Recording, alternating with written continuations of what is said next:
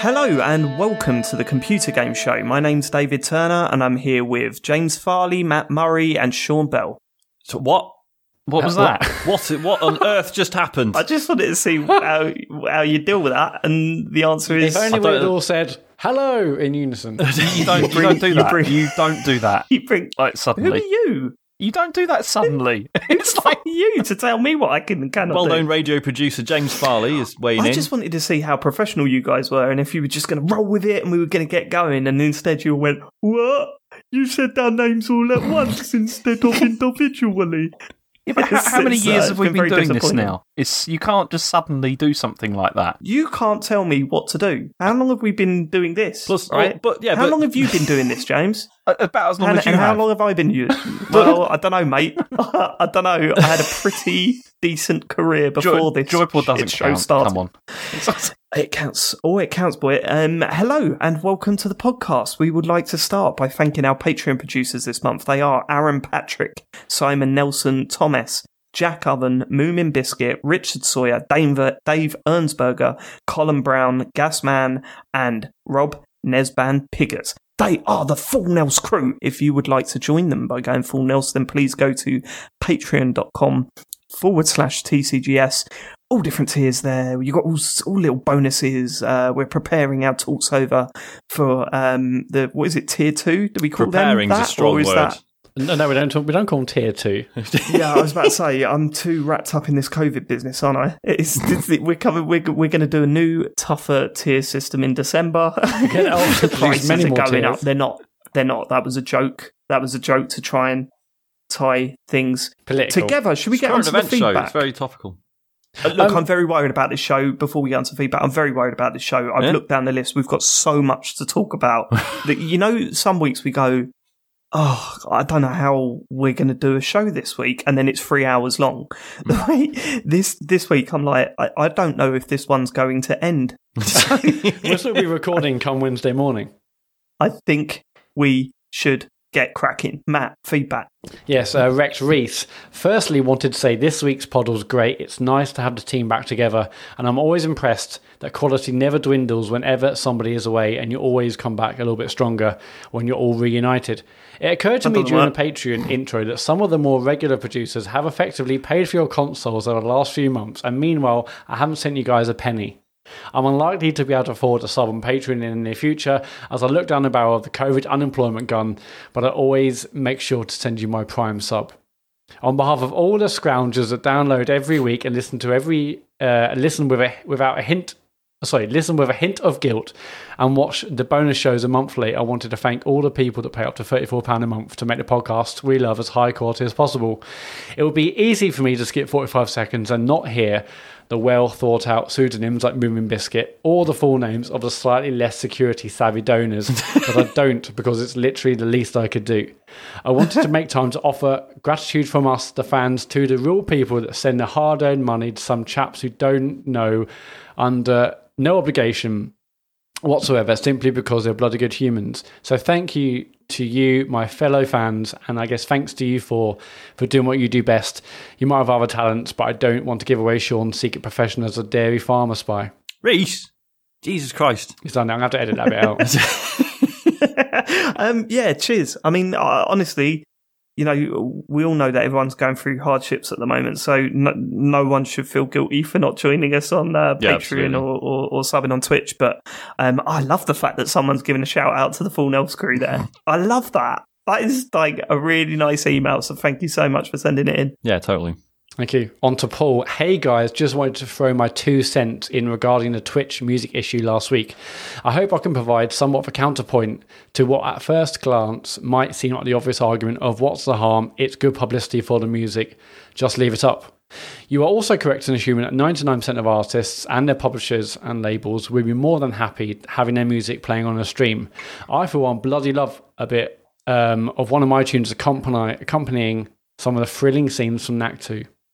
The issue is that historically and currently, what you might call the new media, i.e. online companies, have fought both tooth and nail to avoid paying music licensing royalties.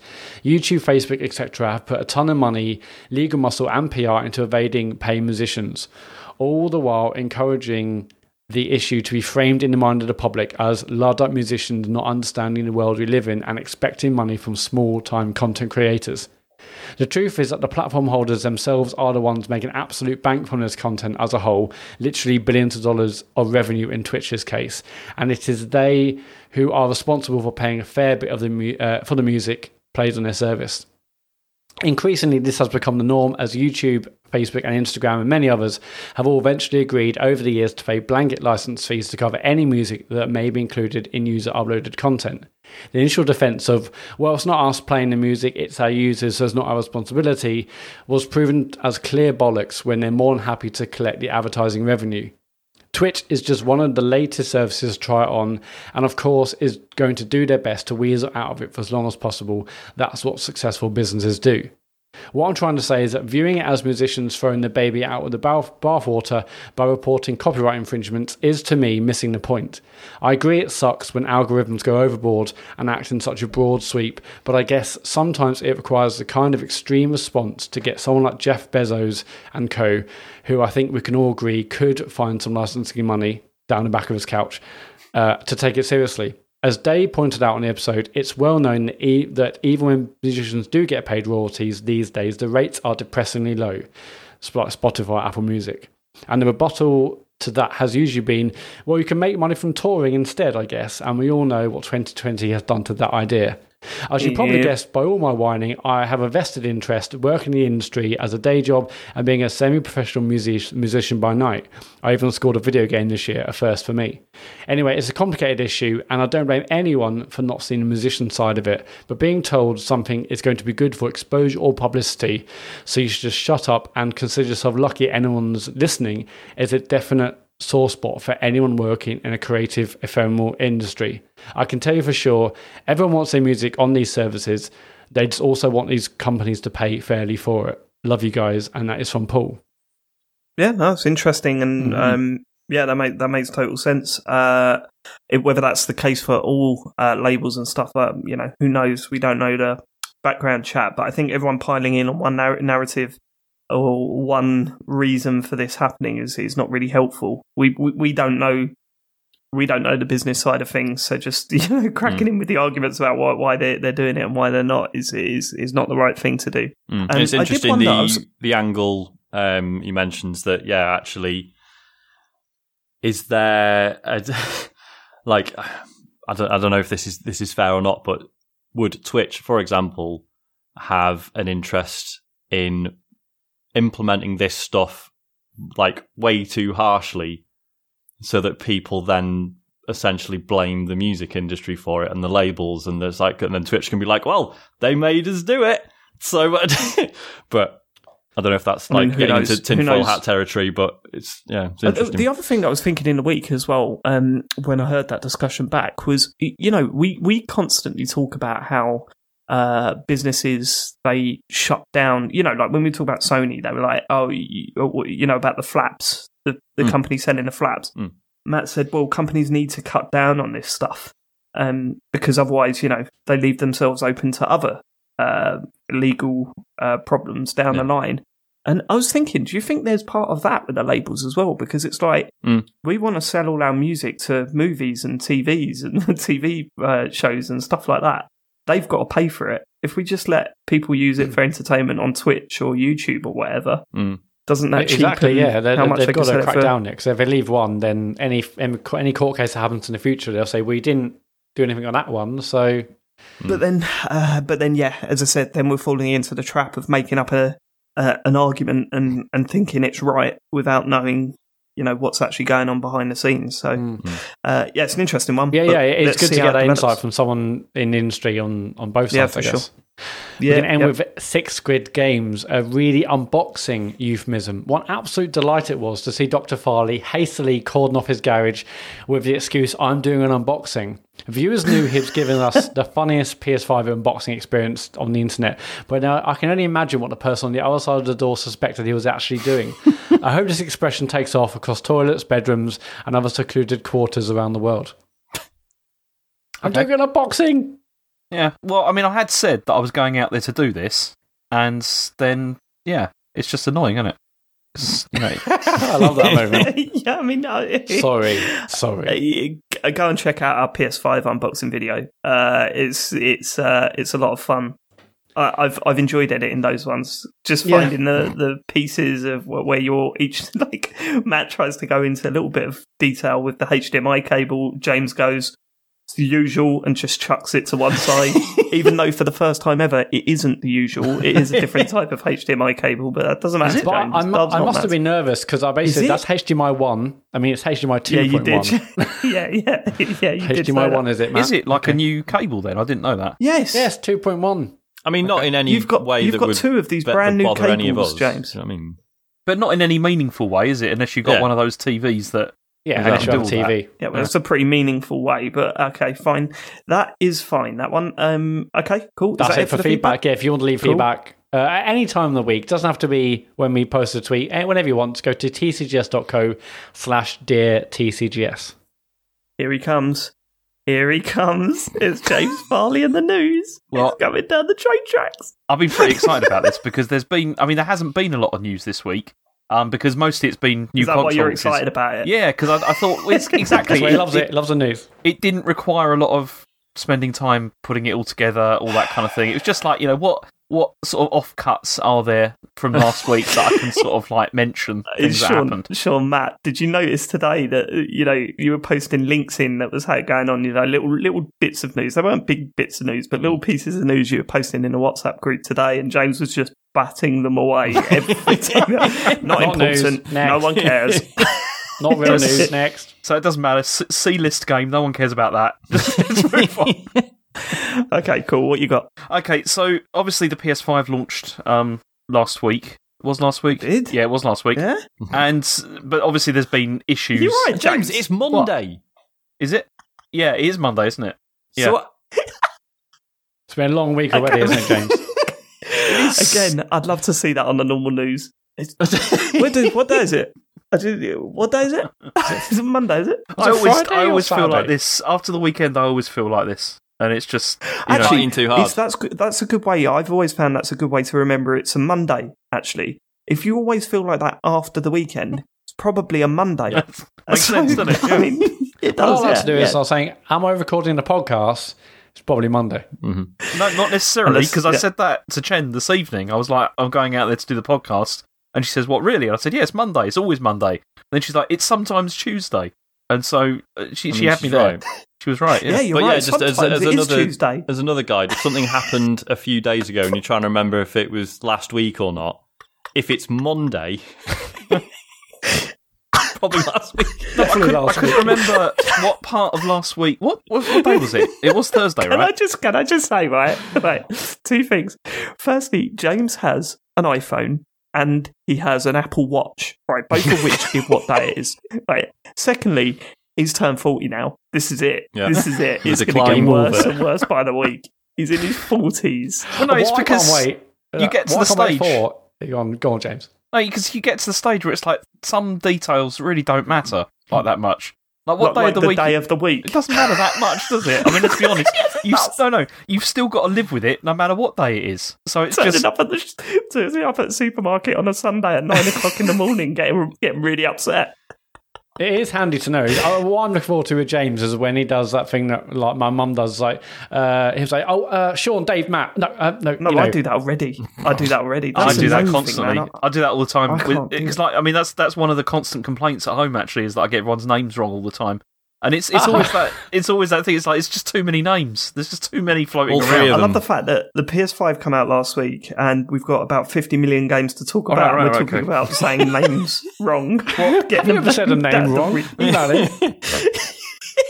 me now. TCS and tcgs.co/dear TCGS. Let us know which names you've got wrong and what day you think it is. What's the funniest? Yeah, what day is it now? Don't do that. Don't do that. Anyway, so obviously there was the PS5 launch, and naturally, last week, was it? It was actually. It was a Thursday, as it turns out. It was Thursday. Thursday the 19th. He's looked it up. You sure about that? Yeah, I'm pretty certain it was Thursday. Anyway, there was obviously issues, because there always is with a new console launch. I mean, although these ones seem to be probably more serious than the fake vaping Xboxes. that was like obviously nonsense. Whatever. So anyway, so the first thing is that the PS5 had this problem with this queued for download bug. So what this was is that there was like a bug so that if you tried to download games, it would download the PS4 version and the PS5 version of a game, but only the PS4 version actually downloads, and then the PS5 one, if you tried to download it, it's like unplayable and you can't do anything. And there's also, like, the only way to fix it initially was to do a factory reset, but then Sony were like, no, you don't need to do that, just do boot in safe mode and then do a rebuild of the database and that'll fix it. That's not a phrase you want to hear with a brand new console, is it? Boot it in safe mode, guys. Yeah. Make sure you boot it in safe mode. There's a lot of this, though, because the other problem is there's been problems with the SSD, not the SSD, with the... external? Yeah, with like attached hard drives causing crashes in games, and also with rest mode as well if you've got a USB drive attached. Because there's this whole thing whereby you can't transfer like PS5 games off the SSD onto an external drive. Like, yeah, that's not possible to do. But then people have been like installing PS4 games onto the external drive, and it just doesn't seem to work very well. And basically, the advice at the moment seems to be just don't use an external drive because it doesn't work. It's like there's problems with it until it gets fixed. Like, don't do it. So that's a nasty bug. Then the other problem that there's been. Episode title. Oh no, it's the PS5 special, isn't it? That's a shame. That's a nasty bug. Nasty bug. Well, not the nastiest one going around though. Yeah, I was going to say too political. And there's another one there, which is there's what am I talking about? There's PS5 coil wine that you've knocked me off my course now. It's all going Do you know wrong. What this is, right? I'm only gonna mention this once because I think the idea was we weren't going to draw any attention to it. We are actually trialing having our webcams on while we record this to see if it makes us interrupt each other less. And I feel like it's throwing James off a bit. It really is, actually. I feel worse because the reason it's throwing me off is because obviously I've got my notes here and I feel weird about reading them with you watching me. It's just... But we can't see the notes. I know you can't, but I just feel like I'm being watched. I don't like it. I mean, you are. You literally are. I know. James, one thing, now that we've mentioned the cameras, is that a calendar behind you on the wall there? Where? Because that would be hilarious if it was... No, I don't think no, it's not a calendar. Right, okay, fine. So anyway, the other problem the PS5 has got is there's this whole issue about coil wine, which that's... What is that? Okay, this is what it is. So coil wine is usually caused by an electrical current going through a power-regulating component like a transformer or inductor, causing its electrical wiring to vibrate at a variable frequency. This happens with most electrical devices, but is usually inaudible to humans. So anyway, have you remembered all that? Well done. That was incredible. Yeah, sounds really natural. It wasn't like you're reading it at all. Yeah.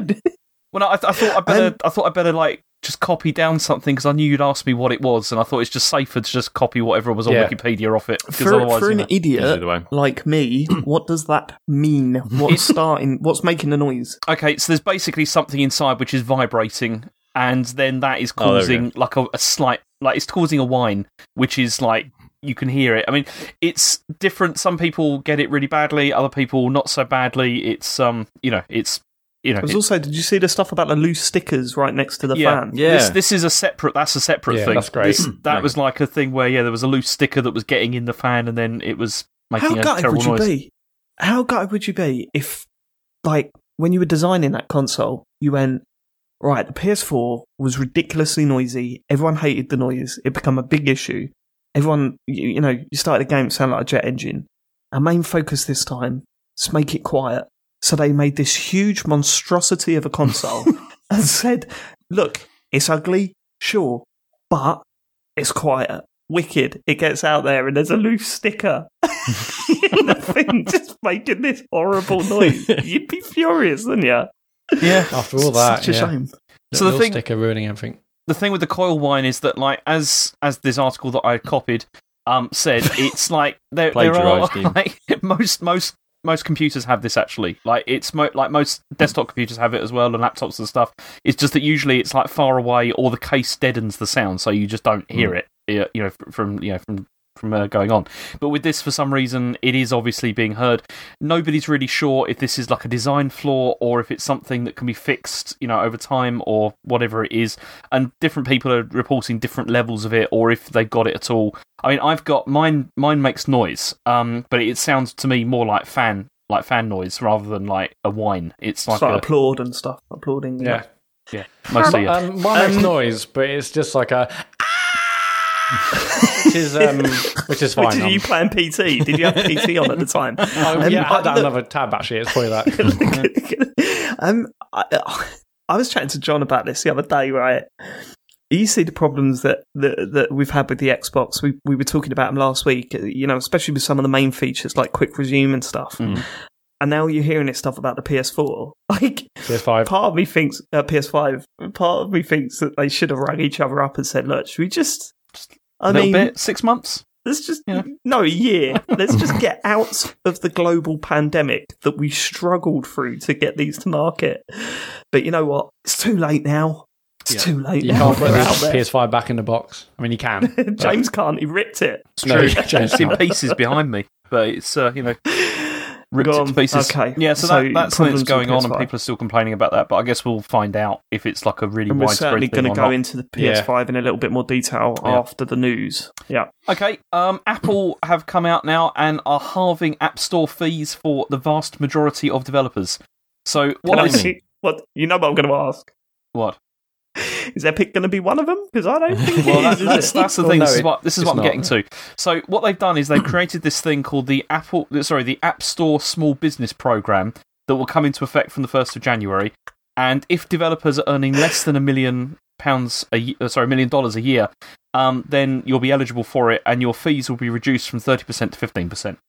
And they're calling it the No Epics scheme. Basically, yeah. That's basically for any developer that doesn't have a game called Fortnite, it's fine. Yeah. Well, that's the thing, because there's this like app analytics firm called Sensor Tower, and they estimate that this change will cover 98% of companies that pay Apple a commission. That's great. It's like the vast majority of that. But then, so Epic obviously are not particularly happy about this. The main reason being is because they've been sort of banging on about how the reason that they've what's wrong with that? It's just fun. Like, it's bad, all right. Okay, yeah, there's this big legal thing going on. There's a moral issue. Is it, right or wrong what they're doing, how much they're charging, so. But this really does feel like, and I'm sure Epic felt this way, this really does feel like a massive fuck you to them. Like, we're going to lower the price, lower the commission on 98% of developers on our platform, and we know you're not one of them. And it's also because Epic have been going on about how they were championing like smaller developers with this lawsuit. This has been the whole thing. Well, surely we're not doing this for us. Then. Doing it for you guys. Yeah. And the whole developer community, we're good, we're nice. It's a moral, what do you mean we're not benefiting? Crusade. I mean, do you want to hear what Tim Sweeney has said about this? So he responded, he said, "We're not fighting for a lower commission. Epic is fighting for fair competition among mobile platform companies, stores and payment processors.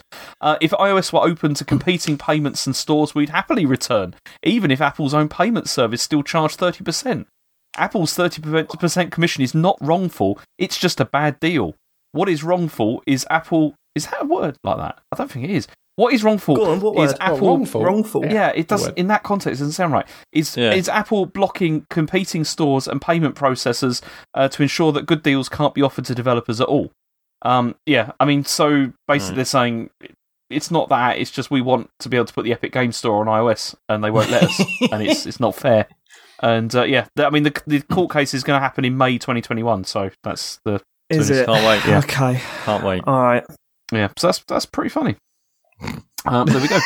I mean, that's ultimately really good for 98% of developers. That's brilliant. Yeah, to be fair, that is good news for a lot of smaller developers. So I can't believe James managed to editorialise by reading out a quote in a certain way, in a certain style. That was genius. Well done. Yeah. It's ridiculous. Anyway, Microsoft suggests higher AAA price point is warranted. So this is Tim Stewart from Microsoft, and he was asked whether Microsoft was going to raise the price of its first-party games following in the footsteps of third-party AAA publishers who have already done so.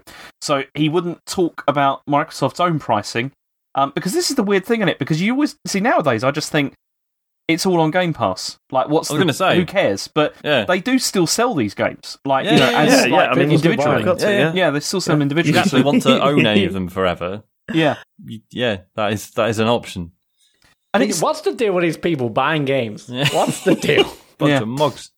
So anyway, then he went on to say, he said, if they can drive a premium price point or a higher price point, I think that's warranted. Prices have not gone up for a couple of generations now, so it's not unheard of to see James things like this that. going on. Yeah, so basically he's saying, they're going to be fine, I think, with putting the prices up. That's but surely the reason that it has been relatively static for a couple of generations now is because every time the new generation comes out, they push it a bit, and then people haven't got that much money, so it's just a case of settling back into what the market will bear.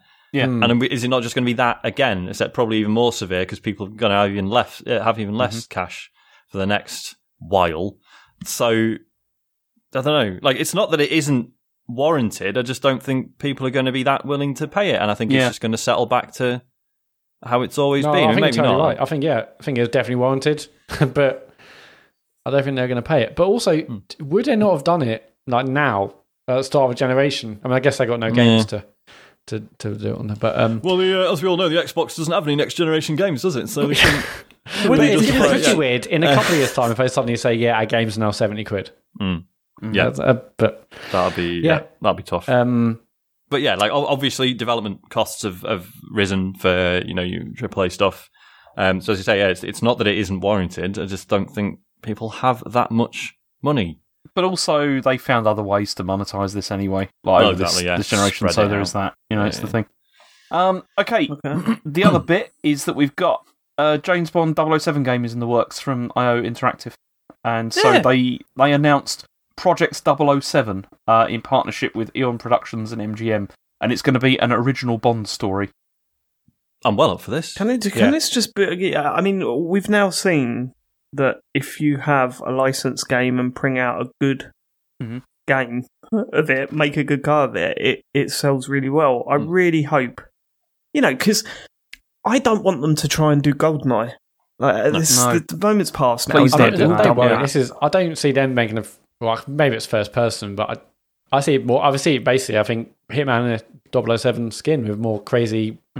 Just an actual when you think espionage action game. Yeah. Like there haven't been many. What do you think that James Bond has to offer the video game world is quite a lot. Like the gadgets and the cars, sexism, women. That was always one of the things that I always felt was a bit of a shame with what happened with Perfect Dark and how that kind of ended. Like that series seems to be kind of dead and buried. But that was one of the things that Rare did that I thought was really good, like with GoldenEye and with Perfect Dark. Like there was all the gadgets and stuff like that. You don't really see that much, like in first-person shooters. That's not where where games went. Well, you do in multiplayer games. It's full of it at the moment. The gadget stuff in multiplayer games. True. Bringing that to a first-person, like a single-player game, I think could be pretty cool. Although this will also have multiplayer as well, because they were hiring multiplayer people, and the Twitter account said that players will earn their 00 status as part of the story, and apparently it's going to be like it's going to be like an Origin game. Is what this is, which they've not done that before for a James Bond game. That's never happened before. So that sounds good. Wait, it reminds me of they've not gone to pre James Bond level. Yeah, there's never been a game that's done that. Like that's been like a. Has there been a film that's done that? I don't think there's been a film. Casino Royale did that. Yeah, it was. Yeah, did it? But but you don't see his first. Yes, it's the first adventure in it. It's But it's so good. Reminds me of. Did you ever play the Bourne Identity game? Did not. It's shite. Don't bother. But cool. I remember reading once that who played him? Matt Damon. Yeah. Was it Matt Damon? Yeah, it was Matt Damon, wasn't it? Apparently. So he wasn't in the game, famously. It was it's the same character, but it was different. It wasn't his likeness. And apparently he went to see it, and he was just like... What demon? That's not entirely and he was just like, oh, is it just fighting people then? And they sort of went, oh, yeah. And he was like, well, no, I'm not putting my face in it, and that's bollocks. And he's like, I thought it was going to be an actual game about being a spy and doing cool spy stuff, and that's not just battering people and driving cars, although that is a very fun bit of large it. percentage of the films, though. That's Isn't a great bit. Of it, yeah. But it was- did the development team say, "Look, Matt, if you want us to do that, increase the budget. Like, give us some money." Yeah. So that we can increase Tries to the do budget. something interesting, No, I yeah. want it to be spies, and I want this to happen. I want this to happen. Right, you've just described $100 million worth of development there, Matt. You all right with that? Are you going to put up that money, or are you going to put your face this fucking fighting game? You know what I mean? Get over yourself, Matt Damon. But yeah, I mean, the point is, Interactive, because obviously perfect for IO's this. pedigree, I think they can do it. I think it'll be really cool. So, yeah. All right, well, you put your money to it then, Sean. I will. I'll give them a tenner. Kickstarter.com. I'll buy a T-shirt. He won't. He says it on the show, but like after the show, he'll go, "Oh, I'll give him a 10. I ain't got it." Oh, I forgot when the money was going to go out, and then I hadn't been paid, and never mind. That's what happened with Shenmue 3. Well, dodged a bullet there. Yep, you certainly did. So You with certainly this did. announcement, obviously there was a teaser trailer which is basically CGI, the classic sort of 007 thing, and that was it. So do you think this really was just about recruitment? That's what it feels like to me. Yeah, The fact because that- It'd be if it's one of those where they're going to have to, like, say, if they're recruiting like multiplayer staff and a bunch of other things, then it's obviously people will spot that and they'll report on it. Yeah. So it's, maybe they just figured it was better to get out in front of it. I mean, I don't think anyone would have guessed it was a fucking James Bond game, but I guess it's either that or they did this rather than it leaking, but also this feels like a come work for us. But I mean, IO Interactive is like a perfect studio to do a Bond game, so I'm really excited about what this could be. Yeah, Who man. knows? Same. Okay. All right. There's been an Animal Crossing winter update. I mean, Yes, there has. I'm still playing this.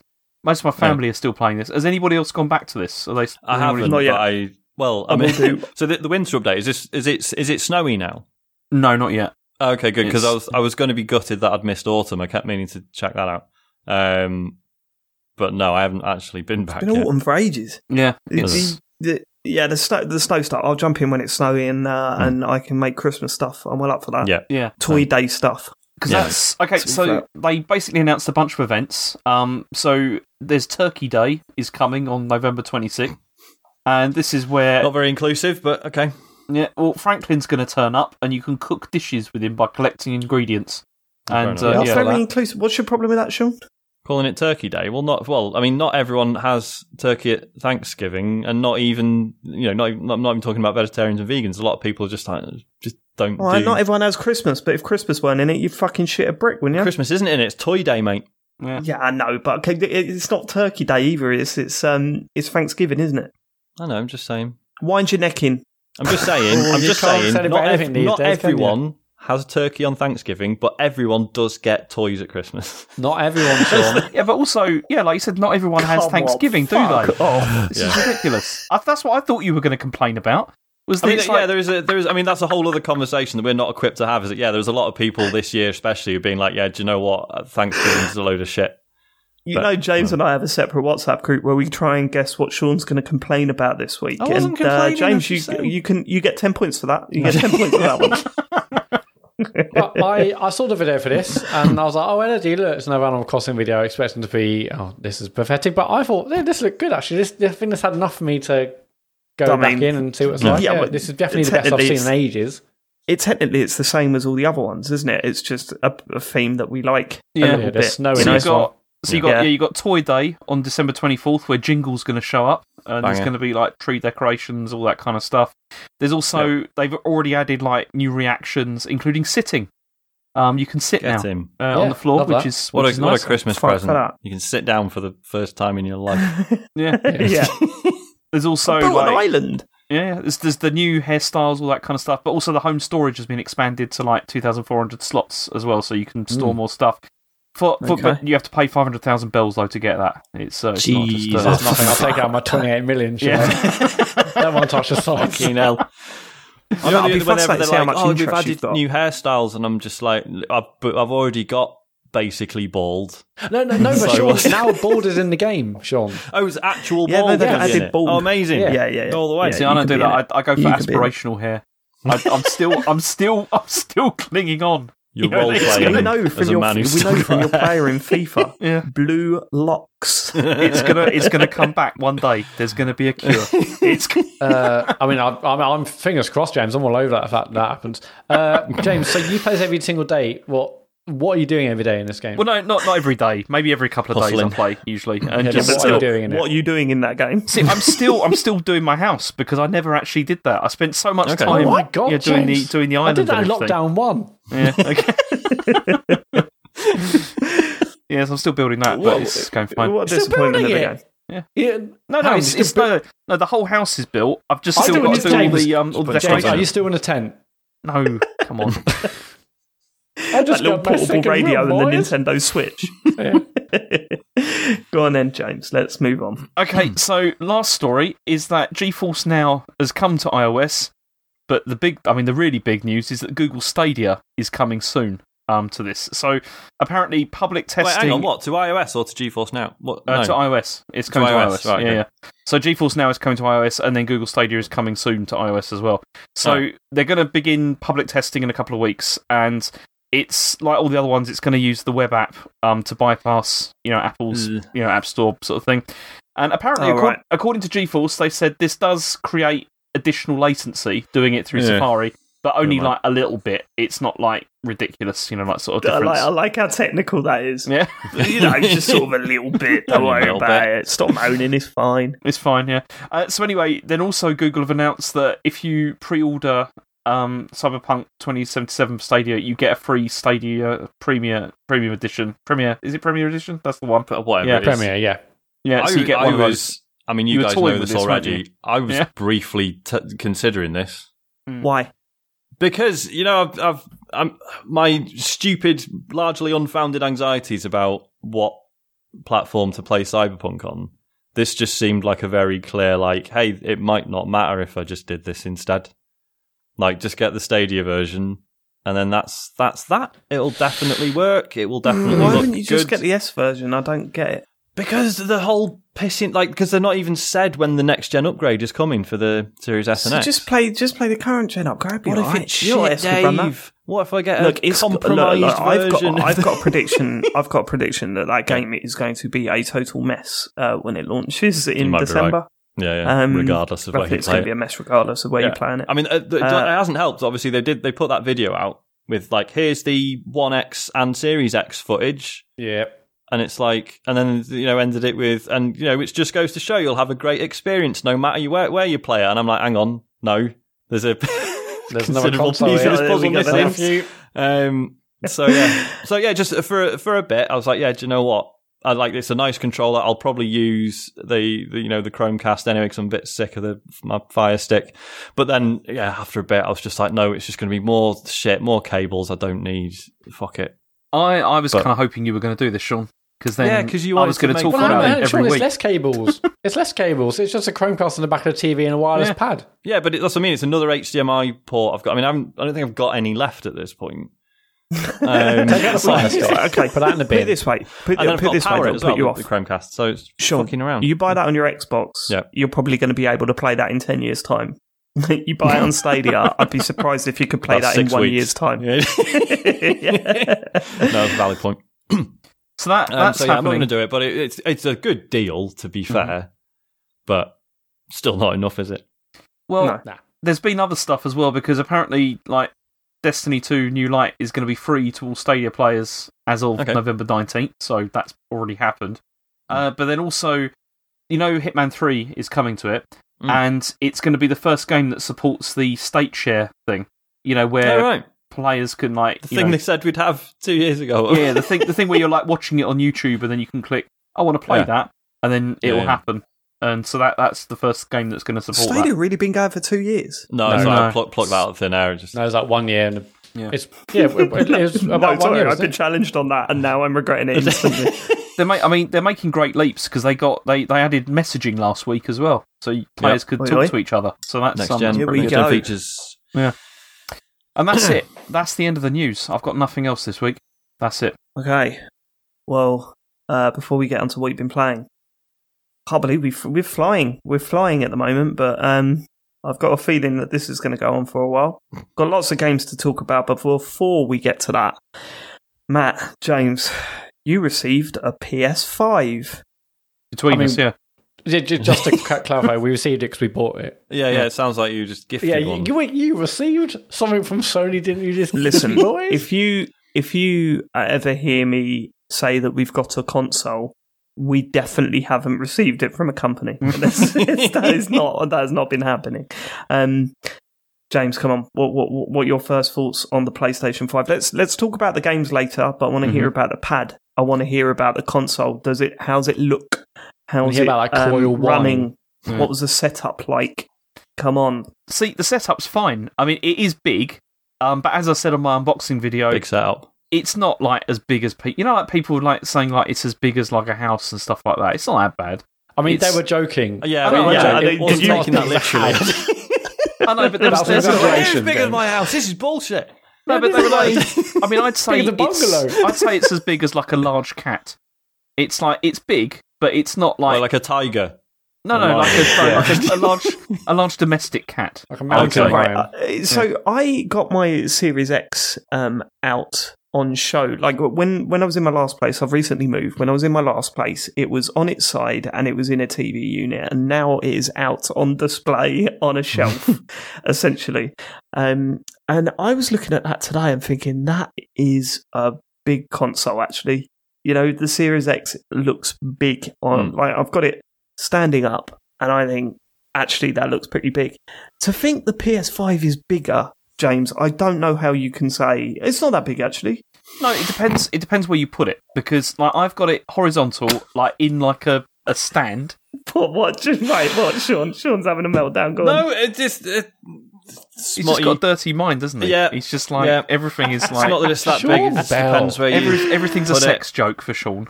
It's it's terrible. Anyway, life's just an endless romp for me.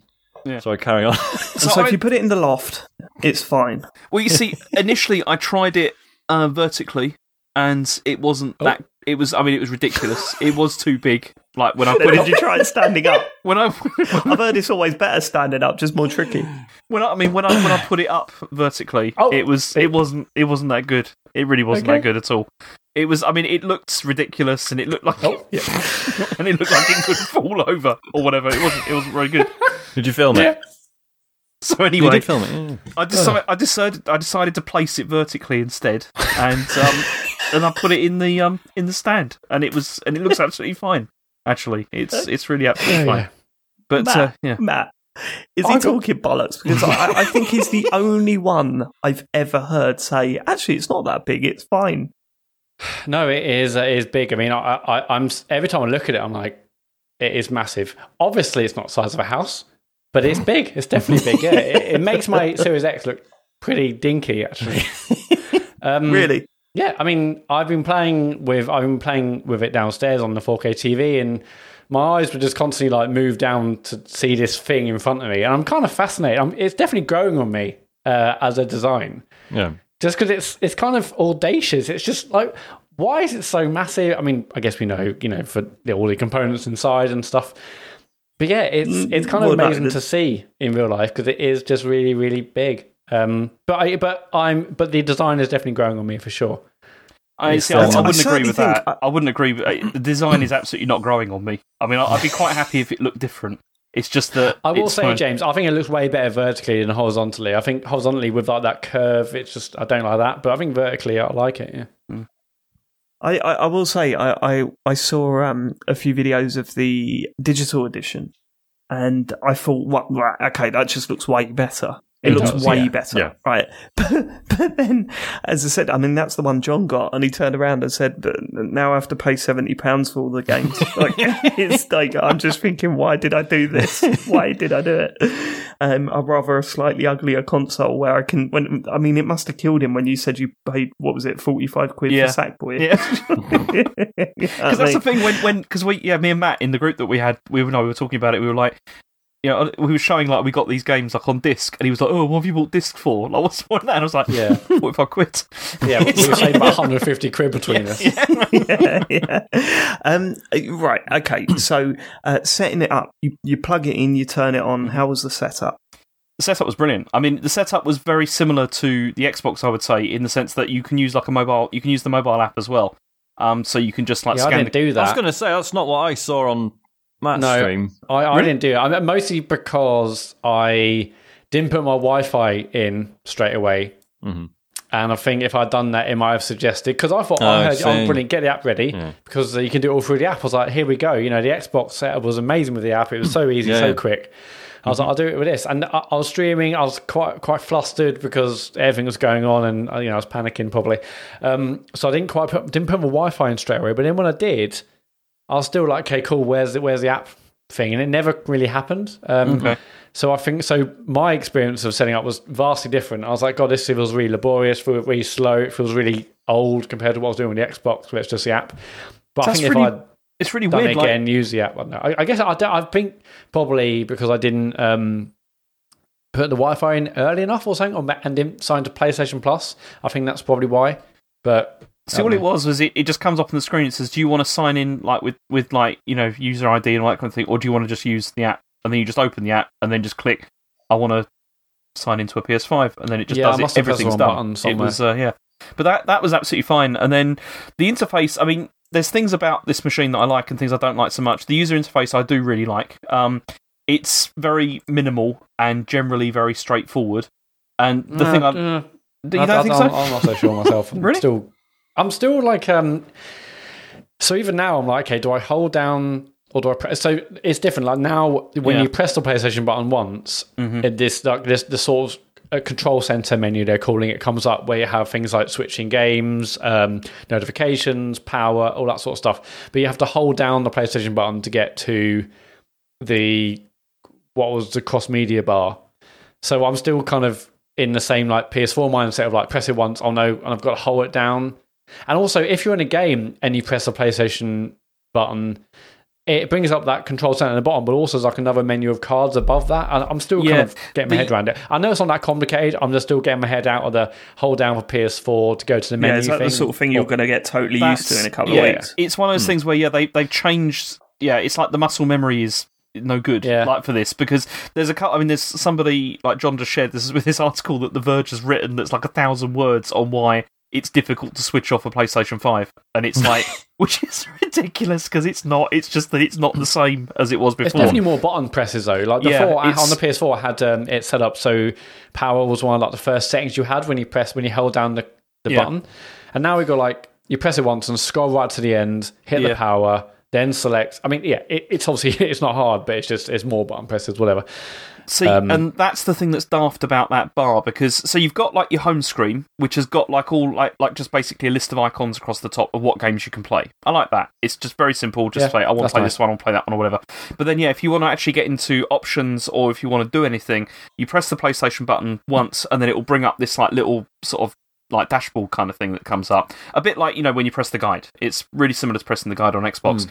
But the difference is, and this is the thing that I really is much better on Xbox, is you can't really customize this guide, like in the sense that you can choose which things you want displayed, but you can't like choose the order, like where they're going to be.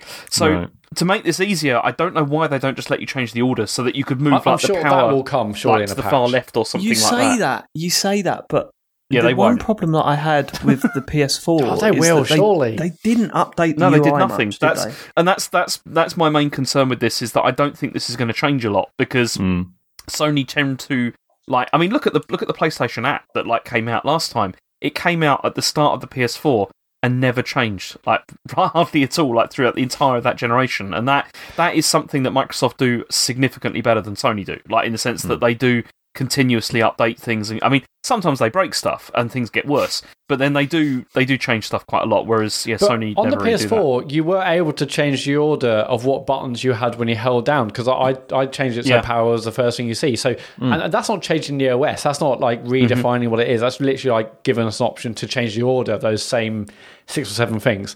So that's a bit annoying. I think the OS looks nice, but I'm finding myself, I think it's like menus within menus within menus. I mean, again, that's probably just me getting used to it. Unlike the Xbox, where I knew where things were. That is also definitely another thing, because before we came online just like a minute ago, Matt and I were trying out the party stuff. Like with the... I'm fascinated by this. Yeah, how does it work online? Well, okay, the thing is, right, is it is better. It's definitely better than it was on PlayStation, on PS4. So on PS4, what you had to do was you went and you started a party, and it gave you options for starting a party. Then you launched the party. Then you invited everyone individually. And quite rightly, PS4 owners, when we were moaning about that a few weeks ago, a few PS4 users got in touch and said, it's fine, I don't see what the problem is. And I'm saying, well, when you're used to doing it on Xbox, where you go to your friends list, you tap their name and say invite to party, and you're just in the party. There's no separate menu.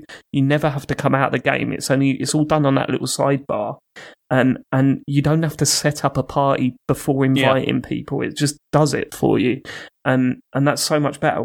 So what how has it been made better this time out? Well, this works the same way, because you just press. All you do is you press PlayStation. And then you go to like the friends list tab. It's called is it called Game Central or something they call it now? Gamer Base? Game Base or something like that. And then you just choose the person, click them, and then just click start party or whatever with them, and then it just begins. And then then you get a pop up on your screen, and then you just press the PlayStation button, and then you can join straight away. You haven't got to go through all the menu systems and all that kind of thing. But there's other stuff which is not so good. And so the thing that me and Matt tried, which was honestly incredibly impressive, was the share screen stuff. And that looks great. We were playing Astrobot at the same time, and we were competing with each other on the time trials. And so I had Matt in one part of my screen, watching him doing exactly the same thing I'm doing. I can hear his game, brilliant. He can hear mine, all that kind of stuff. It's fantastic. It's that turns a single player game, what is traditionally a single player game, into a multiplayer game. I mean, I've tried the multiplayer in Tetris Effect, and I wasn't a massive fan. But knowing that I could try, sprint mode or something with someone at the same time, and watch their screen while I'm doing it is, that sounds so good. It's everything we've wanted and asked for years, and just the fact that it's so quick. I went to Game Base, and I was just touching on that briefly. Is that it feels like it is game based, right? I'm not. I think it's called. I can't remember. That list of people, it feels more almost like WhatsApp groups. Like the people you've talked to in the past are all in a big list. Yeah. So if you play the same amount of people every time, we'll literally scroll down, bang, go. Everyone's in the party. You just join the party rather than having to invite people. Right. But yeah, it's really quick. I mean, I went to Game Base, selected James, selected party, and then it's share gameplay. And then, it came up on your screen really, really quickly, didn't it, James? Yeah. I mean, Matt's stream came to me much faster than mine went to him, probably because his upload is much better than mine is. But then once it had actually started playing, it was fine. It's not 4K quality video, but it's good enough that you can really see what's going on. Does it? It's, it doesn't need to be. I mean, for us, as I said, it's like when we're playing pro clubs or something on FIFA, and one of our mates joins, one of our mates joins the party while the game's going on, just for them to be able to press a button and watch that while we're playing and while they're waiting, just seems like that's exactly such a good thing.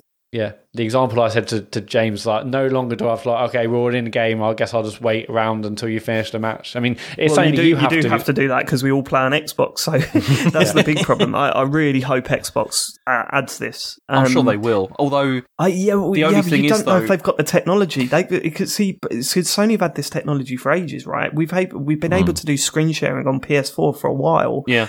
But it was just not that convenient. What they've done is they've taken that technology and made it instantly convenient. Yeah. And that's what they need to do. So whether Microsoft's been working on sort of an alternative in the meantime, I think that could be a long time coming, even if on these consoles. It might not even make these consoles because it's not. I wouldn't have thought that was an easy thing to do. The tech, though, haven't they? Because obviously you can stream your Xbox to other devices and what have you. So locally, but can you just beam it to another Xbox? I don't think you can. See, they had a lot of this sort of stuff with Mixer. They've definitely got things like this that they can do. It's just they've not done it, have they? And this is the other thing, because one of the other things that I do really think is significantly better on this than on Xbox still is broadcast options as well. Because for this, if I want to stream a game, I press the home button. There's a tab that just says broadcast. You click it, and then it says, do you want to broadcast to Twitch or YouTube? And then it's just, and then you say, okay, I want to do to Twitch. It then just says, okay, what's the title? And then you just click stream, and then it just immediately starts the stream. And Sony have always been better at that. Well, I say always. I mean, their last console was way better than the Xbox, and part of me was hoping it was going to be better on these new Xbox consoles, but it's not. The way you stream on their Xbox is, it's exactly the same thing. It's crap. The reason we had James and I had an argument about this on Twitter, and the reason I had an argument about it is that people were going, Microsoft need to fix this, and I don't like my argument was no, that's the wrong way of going about it. Like, why would Microsoft fix this? Why? Yeah, but then by the same logic, you could say the same thing about friends lists, like with like with the way that Sony were doing like friends lists and stuff. Like, they didn't need to change that, but they did. No, hold on, no, that's a system that a large portion of their users use, and it's a way to use their service. You're asking Microsoft to implement something at a system level so that they can use it on a third-party service. Yeah, but again, Sony don't have a problem doing that, do they? Like Twitch, they don't own Twitch, they don't own YouTube. I know that, but what I'm saying is that Microsoft are probably looking at how many people are using it, right? And the benefit to Microsoft, I'm thinking, is it worth putting the time and money into getting this working on our console? Yeah, but it is. I know, but it is like a feature thing. It's something that this console, that the Xbox doesn't do well at all. Absolutely, it's something that it does. Totally agree with that. Totally agree with that. And I would love Microsoft to work on it. All I'm saying is that there must be a reason why they haven't. Well, I think the reason they haven't is because it's Twitch, and because they don't want to cede more control to Amazon. I guess it's something that they don't want to work on something that another company is going to benefit. It benefits Amazon. It doesn't benefit Microsoft, does it? Which is why why they. Mixer is the evidence of that. Why that existed. And precisely, yeah. So unfortunately, so it's kind of petty of them to then go, well, we're not going to, we're going to kill our solution, but we're also not really going to let you use anyone else's. That's what I'm saying. Right, that's what I'm saying. I don't think they're doing it to get back at Twitch. I think they're doing it and thinking, why are we doing this so that people can stream from their Xbox to about 1 or 2 viewers, right? Whereas the big streamers, they've got their streaming set up. Yeah, they're all doing it through PC. Yeah, but not everyone's doing that though. And then also, it is also. It's good. It's advertising as well, though, isn't it? That's the other reason why you want people to stream your stuff. If you're sitting there, right, you work for Microsoft, and you're sitting there and you're looking at the numbers and saying this percentage of our audience is streaming to Twitch from our console, and this is the average viewers they're getting. I bet it's not big. Yeah. No, I'm sure it's not. I bet it's not big. So in terms of advertising, that's pretty much out the window. I totally agree with you. It is terrible on the Xbox. I would love them to do it. I'm frustrated at how hard it is to stream from an Xbox onto Twitch in a decent quality. I'm really shocked because they haven't made a big update. It's not just Microsoft's fault either, though. It's also Twitch's fault, because Twitch's app is so bad. It's like such a terrible Twitch's app is bad. Right, Twitch's app is bad. But why are you shocked, Matt? That's the reaction that I don't understand. Because I kind of thought, okay, like new generation, let's at least update some of these core apps that people enjoy using. Again, that's time, money, and development into something that they're not getting any benefit out of. Well, the benefit is that the users are happy. Yeah, the users are happy. It's a better experience for them. A lot of people probably might not, because they're like, it's just shit. But again, though, like Dave's saying, what percentage of the users is that who used it, and for the benefit of how many viewers? I mean, it's killing us because I mean, it's frustrating us because we like streaming. We've got a bit of an audience, and it would be great to turn the Xbox or PlayStation on. Well, the PlayStation, you can do this. It'd be great if you could turn the Xbox on and stream from it in a decent quality. Yeah. It's frustrating for us, but when you're looking at it from their point of view and they're thinking, I don't think the numbers add up. That's the only reason why I think they're not doing this. And it's frustrating as hell. And you're absolutely right, James. It's shit on Xbox. And I wish they improved it. What I'm saying is that I can't see that happening in the near future. I think it will. And I think that what's going on at the moment is they're still not sure what they're doing after what happened with Mixer. And they're still not sure what sort of direction they're going to go with this. Because because when they binned Mixer, they then tried to move everybody onto Facebook Gaming, didn't they? They said, we've done a deal with Facebook Gaming, and then everyone was like, hang on, is that now going to be the default on Xbox? And they're like, no. Because they know that would be a terrible idea, and that nobody would want to do that. But I think they're still trying to figure out, how they're going to do this. You know what? If they do improve it, then I'll be very happy. I find it hard to sit there and go, Microsoft need to do this. What are they doing? Because I just think they probably know something that we don't. Yeah, They've looked at the numbers. I'm sure they do, but it's still shit for us. That's the thing. It's still crap. It's shit for me. Yes. Yeah. Do you know what I mean? Like, I've got no interest in buying a proper stream setup. Yet I would like to, stream from my Xbox once in a while, like I did with the PlayStation. And not having that option sucks. So, I mean, you do have the option. It's just I was going to say, you did do a test stream, didn't you? I did a test stream. And to be fair, it was dead simple. I opened up the Twitch app, hit play, light stream, and it worked. But then when I watched the stream back afterwards, every time there was movement in that stream, it was going a bit like blocky. That's quite common, though. This doesn't happen when but it didn't happen when I was streaming from the PS4. Yeah. PS4 does it all the time. Oh, it certainly didn't when I was nowhere near as bad, Sean. Nowhere near as bad. It was nowhere near as bad, Sean. I promise you, it wasn't. Like, when I was streaming from the PS4, it was pretty solid. You're right. There were some graphical glitches when and you stuff. were streaming Fall Guys, you kept saying how bollocks it was. Yeah. Did I? Yeah. Yeah, it was really bad. It's still there is a big difference. I've streamed on both of these like a lot, probably more than any of you. Like in terms of like how many games I've streamed on them, and it's like there is a massive difference like between them in terms of quality and everything. Yeah, I do remember, but I think that was right. I know what you're saying, Sean. That I think that was 1 or 2 streams. I don't think that was a consistent thing with that, because when I was streaming Shenmue, it seemed to be pretty good. I could be wrong. I don't even remember. There's even just simple things like like you can't see the chat. There's just so many things which are just wrong about it. That make it irritating. Yeah, you can't add the chat. I was looking for that. I wanted to add the chat up while I was streaming in the week, and it just wasn't an option. And the thing is like if you're streaming, like most of us are streaming on like reasonable sized TVs, it's not like you're not reducing too much like TV space or whatever to be able to see the chat as well.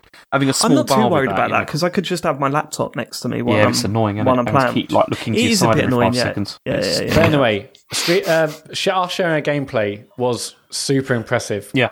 It happened really quickly. When James first started sharing his gameplay with me, I was like, okay, it's a bit framey, but after a bit, it sped up, and I can have it full screen. So how do you set that up? Do you request it, or do you have to send an invite? So the person has to like share their gameplay. I can't just watch James. James will have to like basically go to like the parties essentially and say, share my gameplay. Select a friend, or depending on what gamer base you're in. Then you can share it to everyone. Okay, so James shared it first, and then you have the option of I could watch James full screen. I could have it pinned to a side, so a third of the screen is James's stream in this case, and the other 2/3 of the game I'm playing.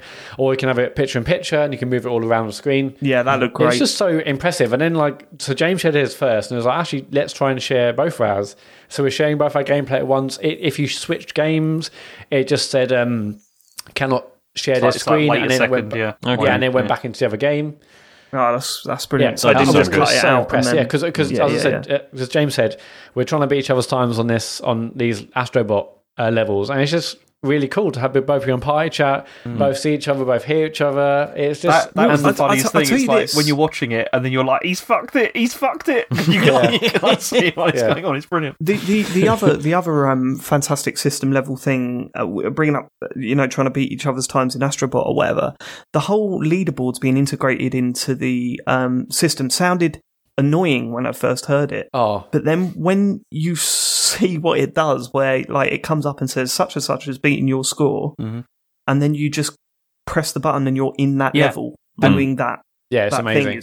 That's big, man. That's really cool. And also because it is, this was the first time actually I was really impressed by the speed with the SSD and all that kind of stuff as well, because it's like it popped up saying Matt's just beaten your score. I pressed the PlayStation button and then pressed OK, go.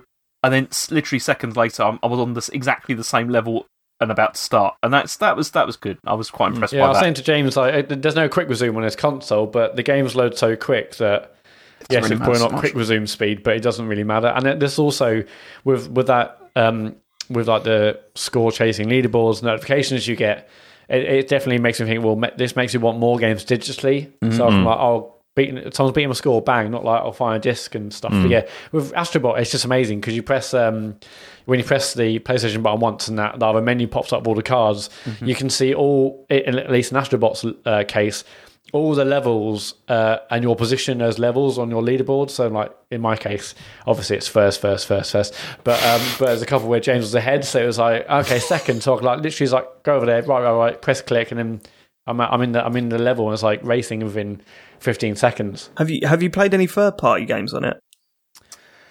I played Miles and Bug Snacks. Mm-hmm. And I'm just wondering how many of these games that are cross-platform include all this cool stuff. Yeah.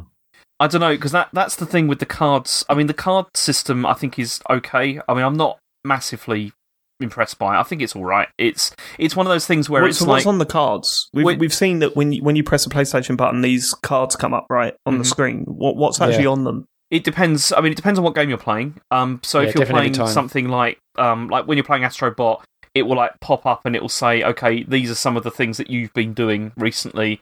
It then will tell you like how long it will take to finish most of these things, and then also then you can just like click on them and then just go directly to that point and then just like continue. Yeah, you could do. That's pretty cool. That's kind of nice. I like so if that. you've got trophies to get, it will say, oh, you've got 70% of this trophy. It'll take another 25 minutes. Yeah.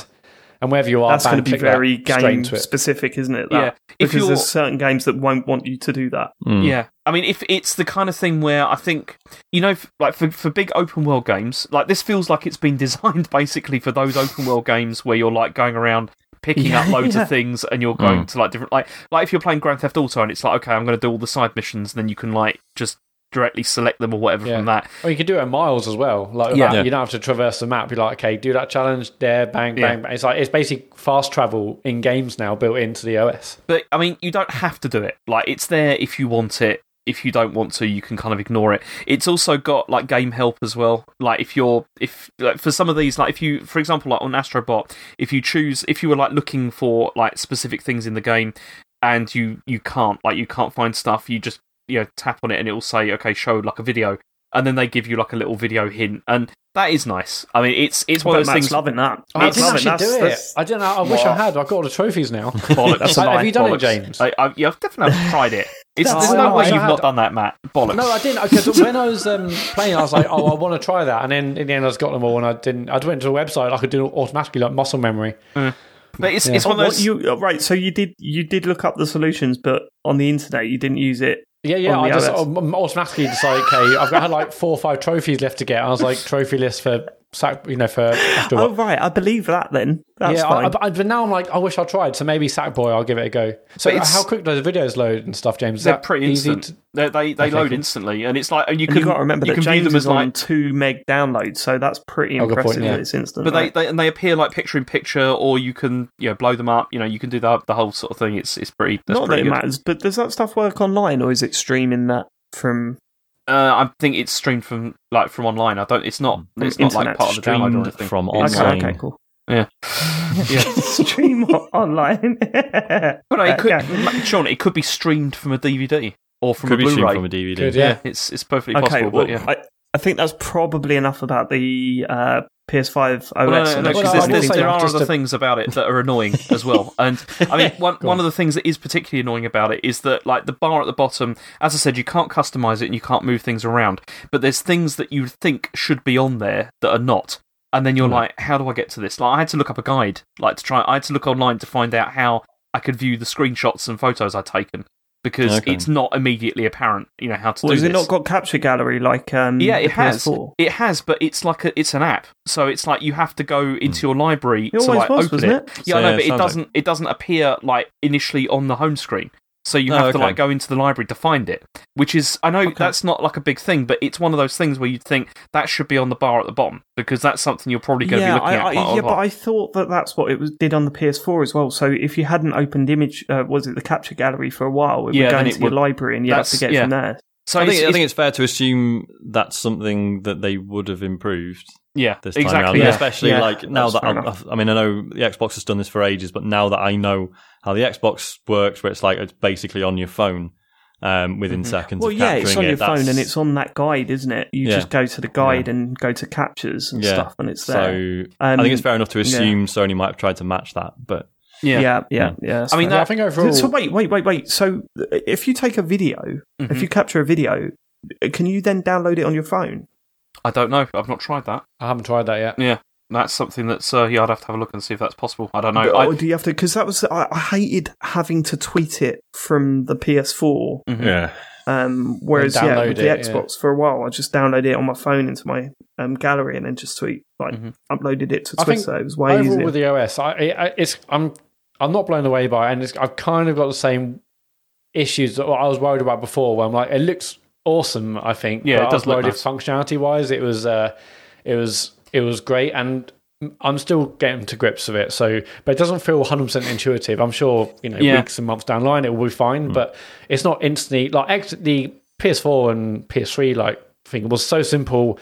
I knew exactly where to go because it's literally just up, down, left, right. Yeah, you're remembering that after it's more complicated, more menus. I mean, I'm sure I'll get used to it, but it's not as intuitive as I may have hoped it would have been instantly, but that's starting to learn, I guess. I think there's just a few too many button presses you have to get to things, which is a bit annoying. And I mean, you know me, I'm not a huge fan of the Xbox UI either. I find that irritating in many ways.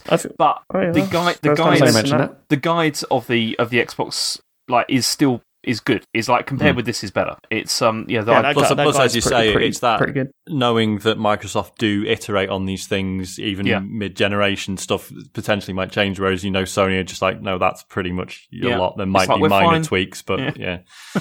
Well, hopefully they change that stance a little bit. You never know what they're going to do. I think they will. There's one other thing about the hardware. Which is PlayStation VR. Can I just talk about that just really quickly? Not the games, but the actual hardware. Because this sounds mad to me. This sounds mad, right? Because before the console come out, it was as if they were just going, don't know, try it, plug it in, and see what happens. Yeah. I don't know. Order this little thing that we'll send you, and it might connect, and I don't know. Just try it.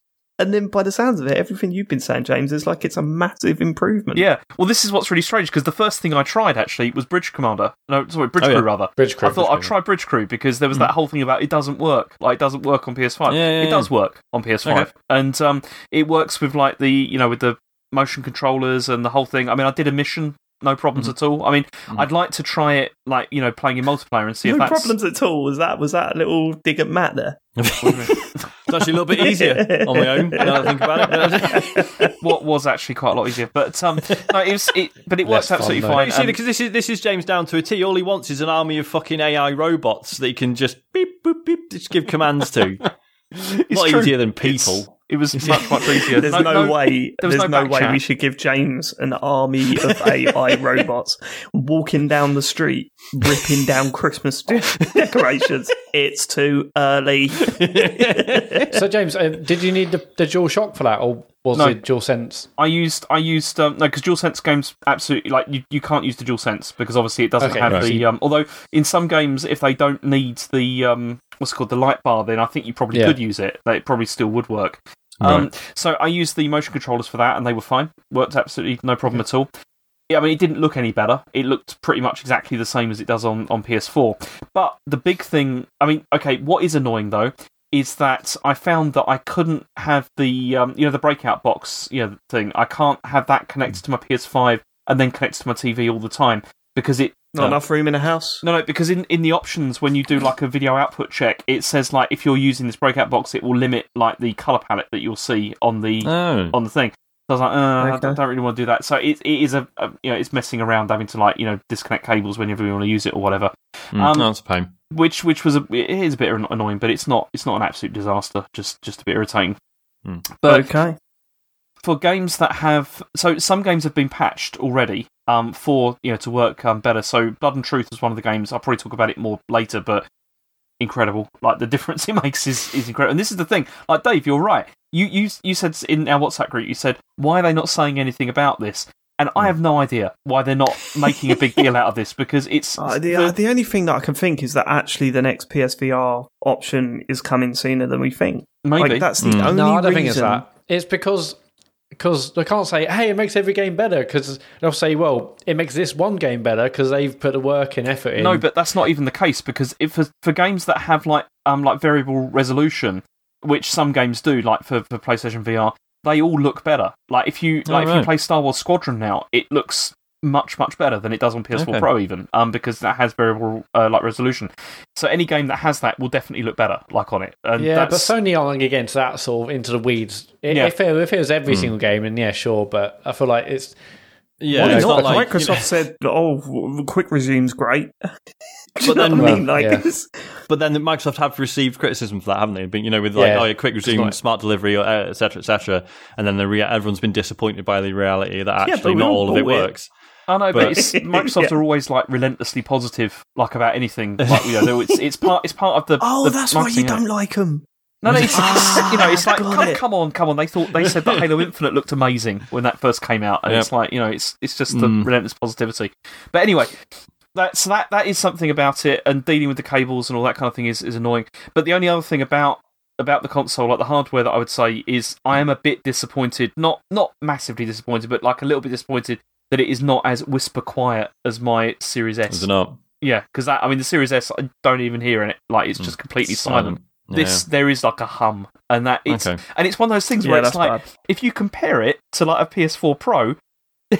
There's no comparison. That sounds like I had to wear headphones when I was playing that console all the time because it was so loud. It's fine. If you're playing a game, you can't hear it at all because but then I think you've been conditioned to when you're aware that there's an issue, and so you're listening for it all the time, and that's kind of how it feels with this. Maybe your hearing's been damaged from the PS4, but I don't know, man. The thing that concerns me when I hear that stuff is that these consoles traditionally have always been quietest when you first buy them. Yeah. And then after a year or two, what's it going to sound like? And, I've seen a lot of people saying that their PS5 is noisy or their PS5 is making a humming sound. And I've seen a lot of people say that it's totally silent as well.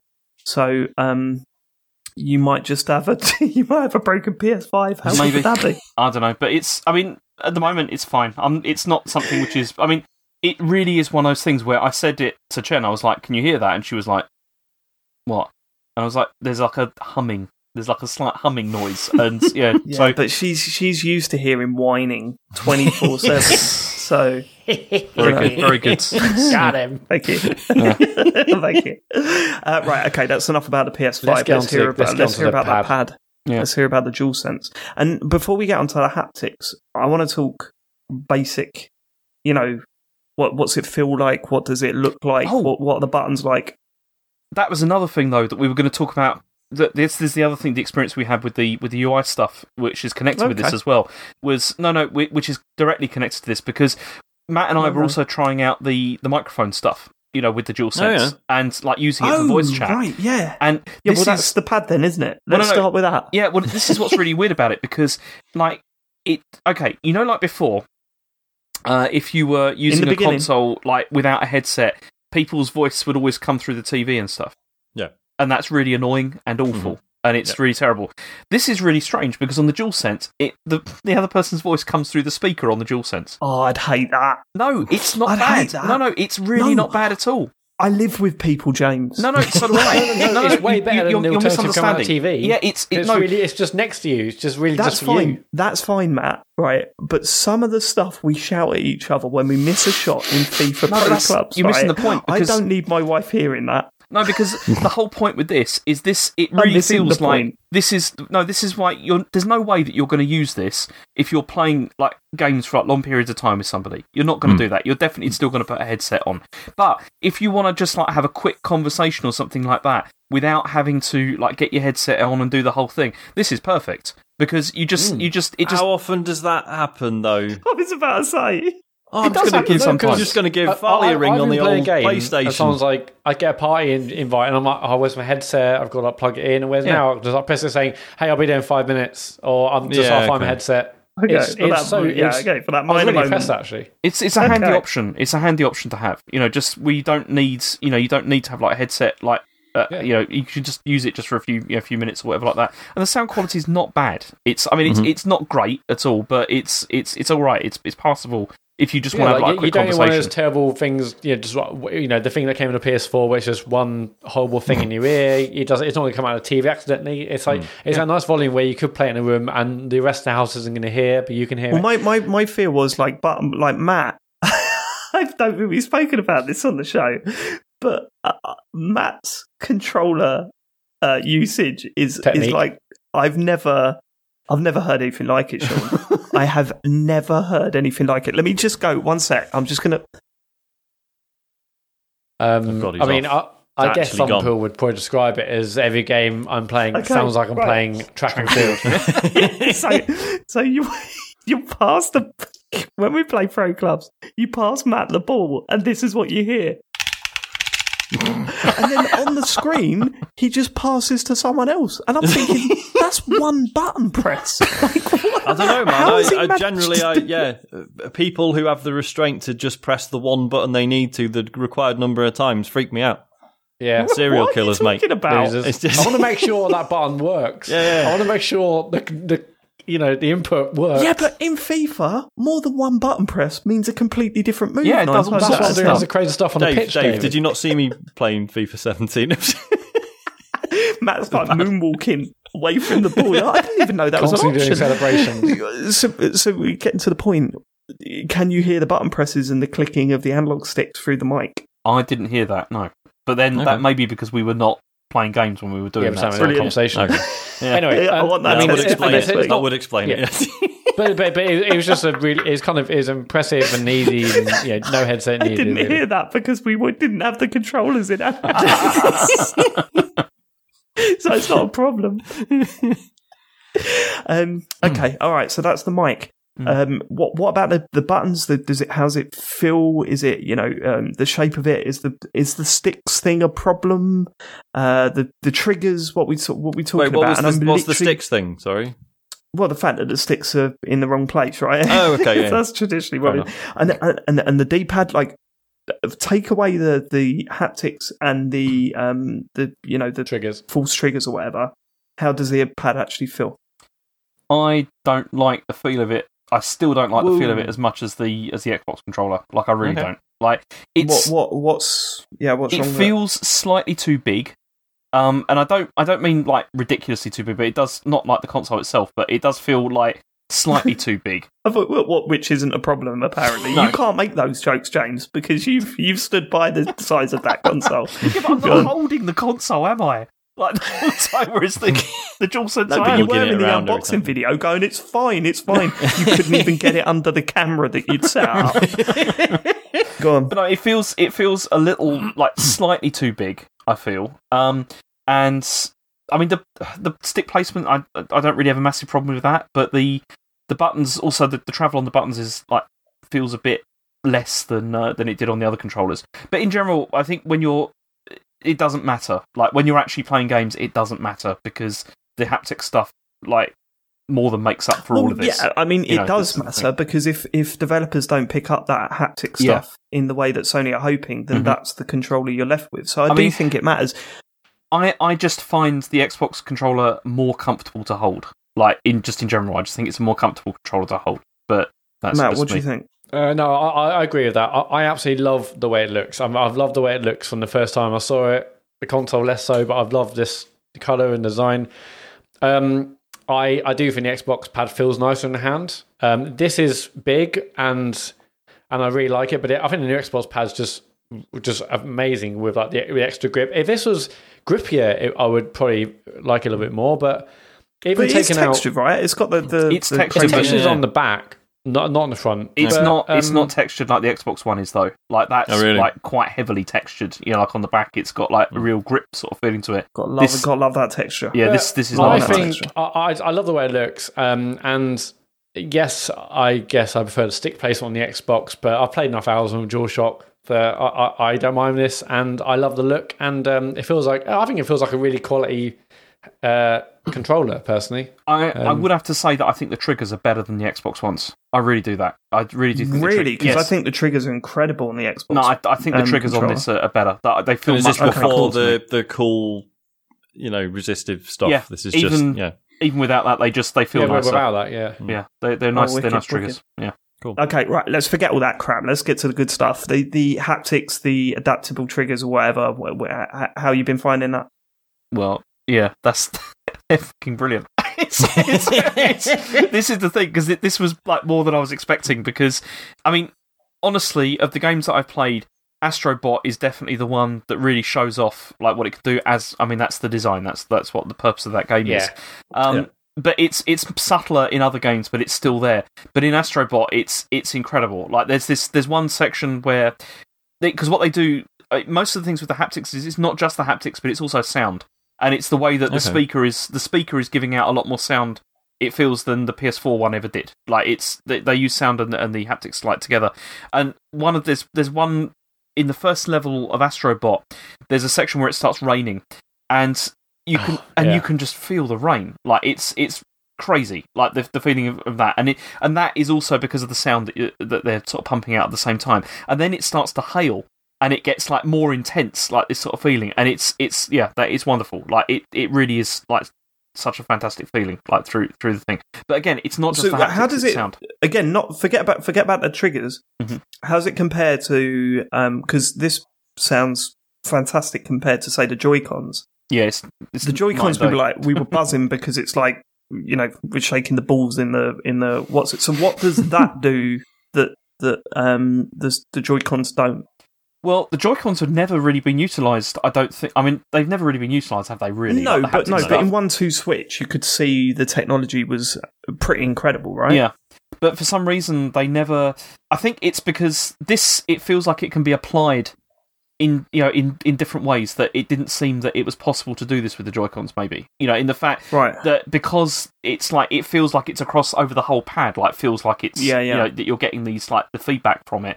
Which you don't ever really... I never really felt that you got that from the Joy-Cons. I mean, I know you didn't. And I mean, if you wanted to use it as a normal controller, then you were putting it in a bit of plastic, which obviously took a lot of... Like, your hands were wrapped around that plastic and not the Joy-Con. Yeah. So you didn't have that feeling across the full pad, did you? Yeah, and I think that's probably the big difference. And it's just the way the whole thing feels like it's alive, like when you're playing, which is really nice. It's a really, really nice feeling. And I mean, it's starting to sound like Cerny there. Well, that's the problem, because it is ridiculous, because it is really difficult to explain why it's impressive unless you feel it yourself. It's really. I mean, the kids. Come on. It's not bad. I'm just saying, if Cammy was still doing the computer game stuff, James, you'd be dead. I think he's going to start it up again this week, isn't he? I think computer games is going to come back. And you've just exposed who it was there, Sean, the long-running secret. That's been public knowledge for ages. Oh, is it? Okay, fine. Yeah. I mean, let's just say it feels wonderful when it's vibrating in your hand. It's just incredible. Yeah, it's just... triggers. Yeah. And the triggers, I mean, the triggers... That's weird, because I think that's been oversold, though, actually, the triggers. Really? Compared with the... I mean, the vibration, like, the haptic stuff is really impressive, but the triggers, it feels more like... Like they said, like, it's like, it depends on how much you pull it, and then it doesn't feel... It feels like it's basically... It feels a lot more sort of digital than that, really, in the sense that, like, you pull it, and then it, like, locks, and then it's like you have to pull it harder to, like, make it... But that's weird, because it is mechanical, right? It's on a spiral that can, resist and stuff, so... But it feels more digital than that. But I think that's because of the games we played. I mean, I hear COD, every gun feels different in terms of how the triggers react. Whereas but I've heard that COD players hate that. Apparently COD players tend to put their the shooting button on the buttons, the shoulder buttons, because the travel on a fucking thing's too much. Yeah, because if you're trying to be competitive, that's probably a deal, isn't it? It's like... obviously, if you're playing through the campaign, you'd want that stuff, because that'd be pretty cool. I mean, you get... Go on, sorry, Matt, go ahead. No, I was going to say, like, in the examples we've had in Astrobot, there's you get a device where you can basically spring around the place, and that you basically hold down halfway, and you, like, clicks and stuff, so you have that, but... does it feel like the GameCube pad? Because that had a click at the end. Actually, it does feel quite a lot like that. But then, again, it's the combination of, like, sound...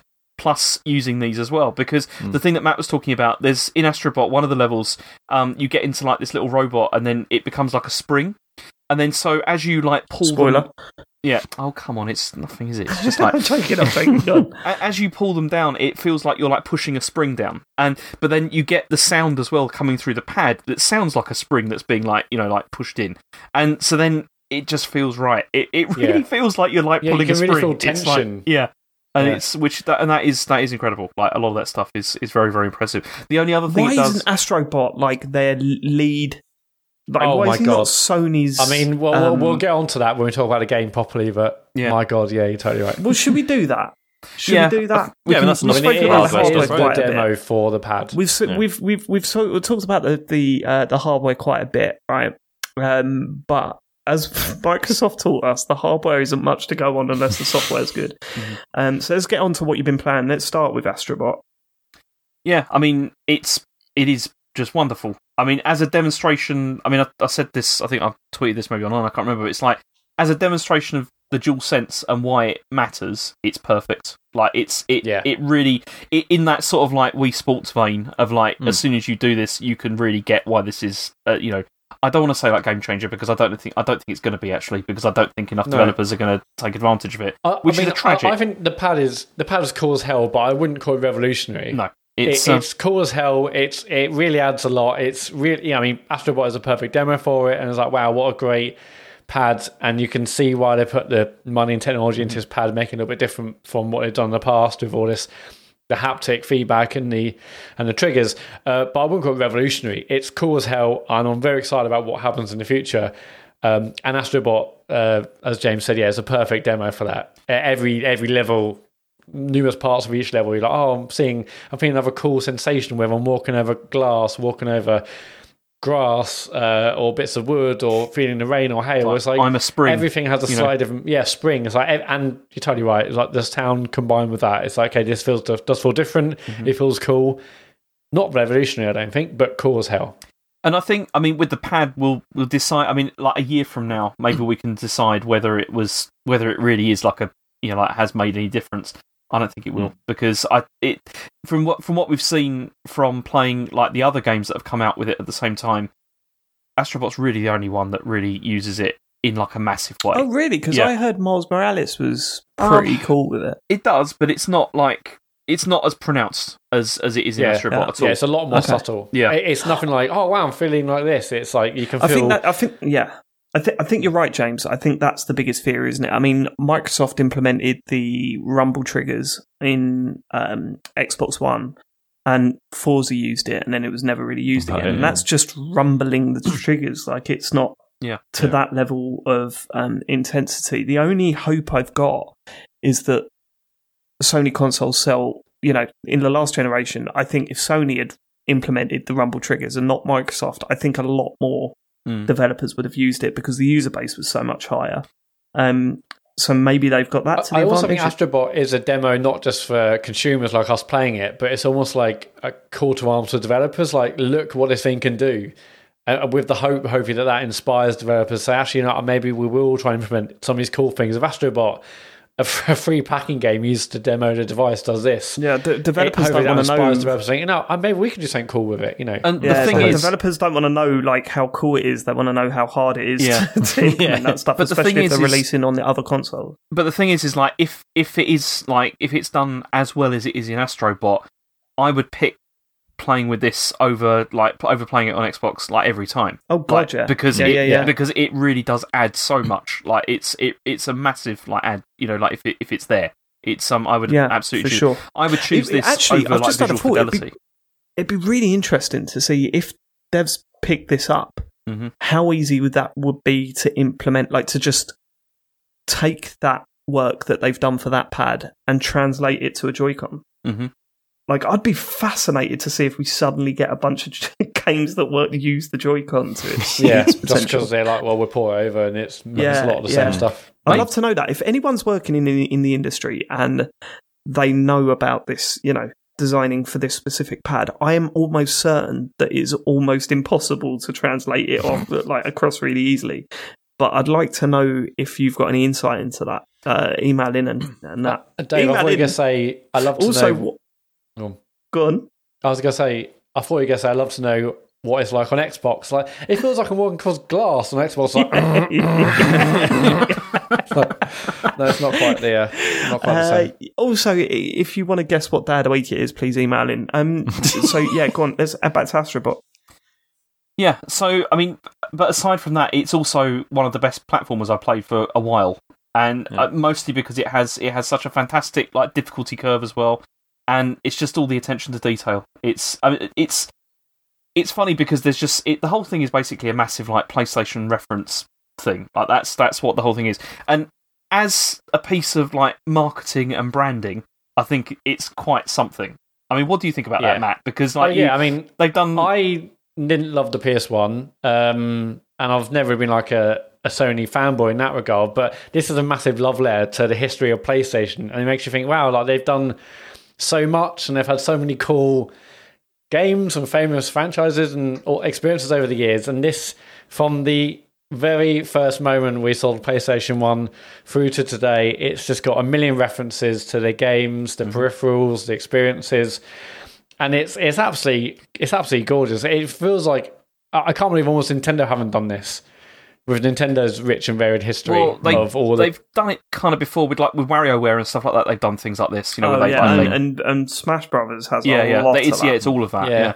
But this what's really clever about this is that the whole game is based around like there's these four areas that you go to, which are all like four parts of the machine of the PS5. Of the PS5, yeah. But each of them is themed around like previous generation, like PlayStation 1, 2, 3, 4. And then what you're doing as you go through is you pick up like components and things from those machines. Like you'll pick up like peripherals.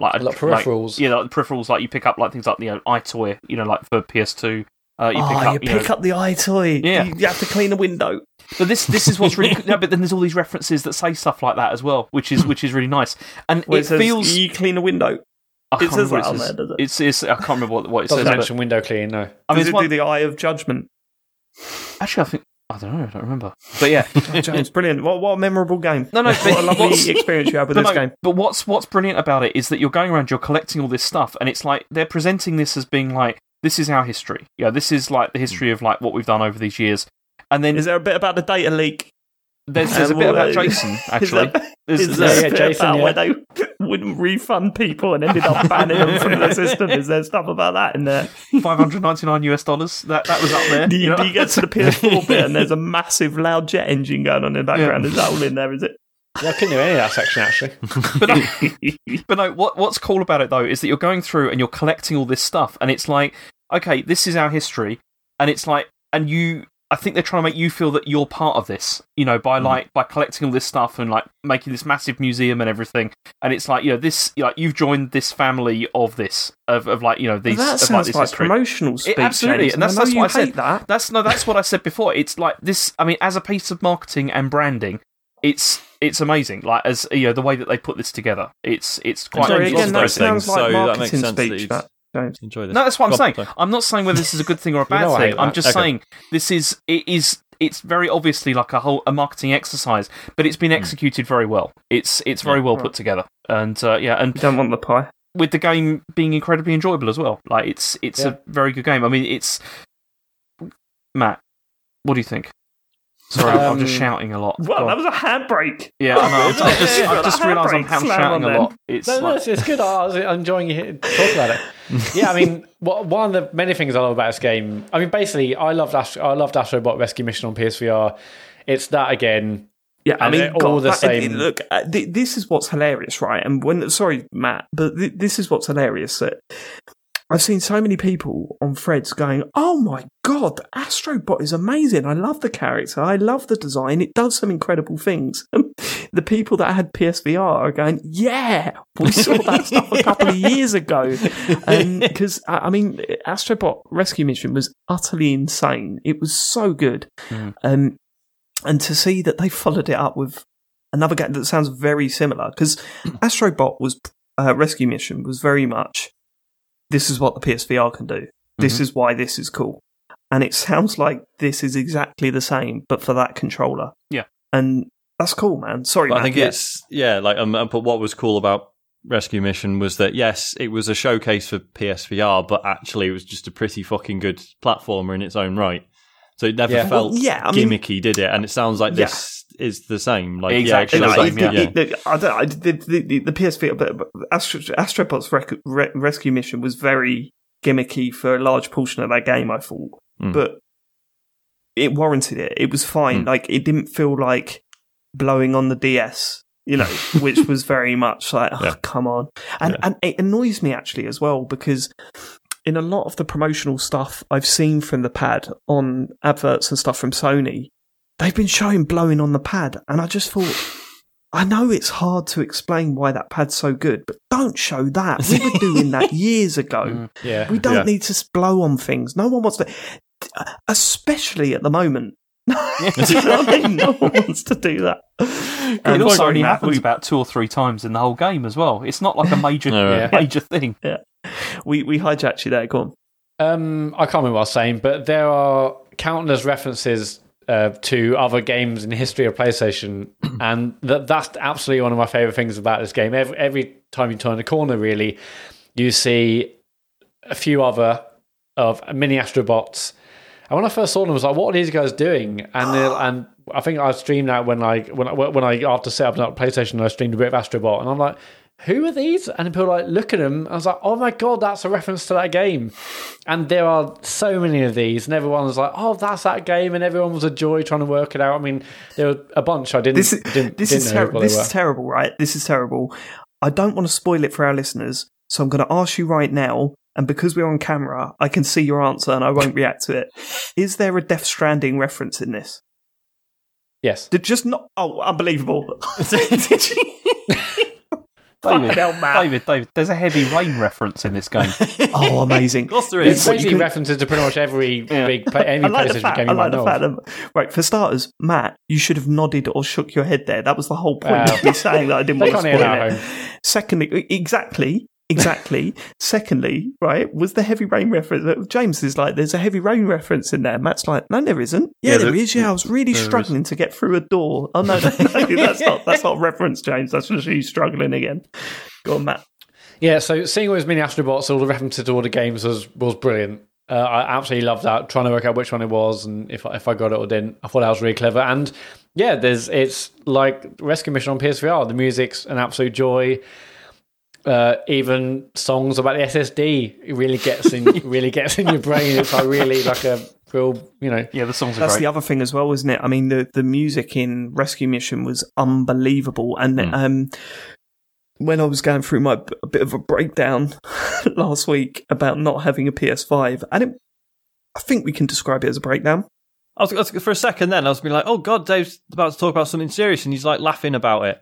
And then, no, you're just talking about not getting the console. I was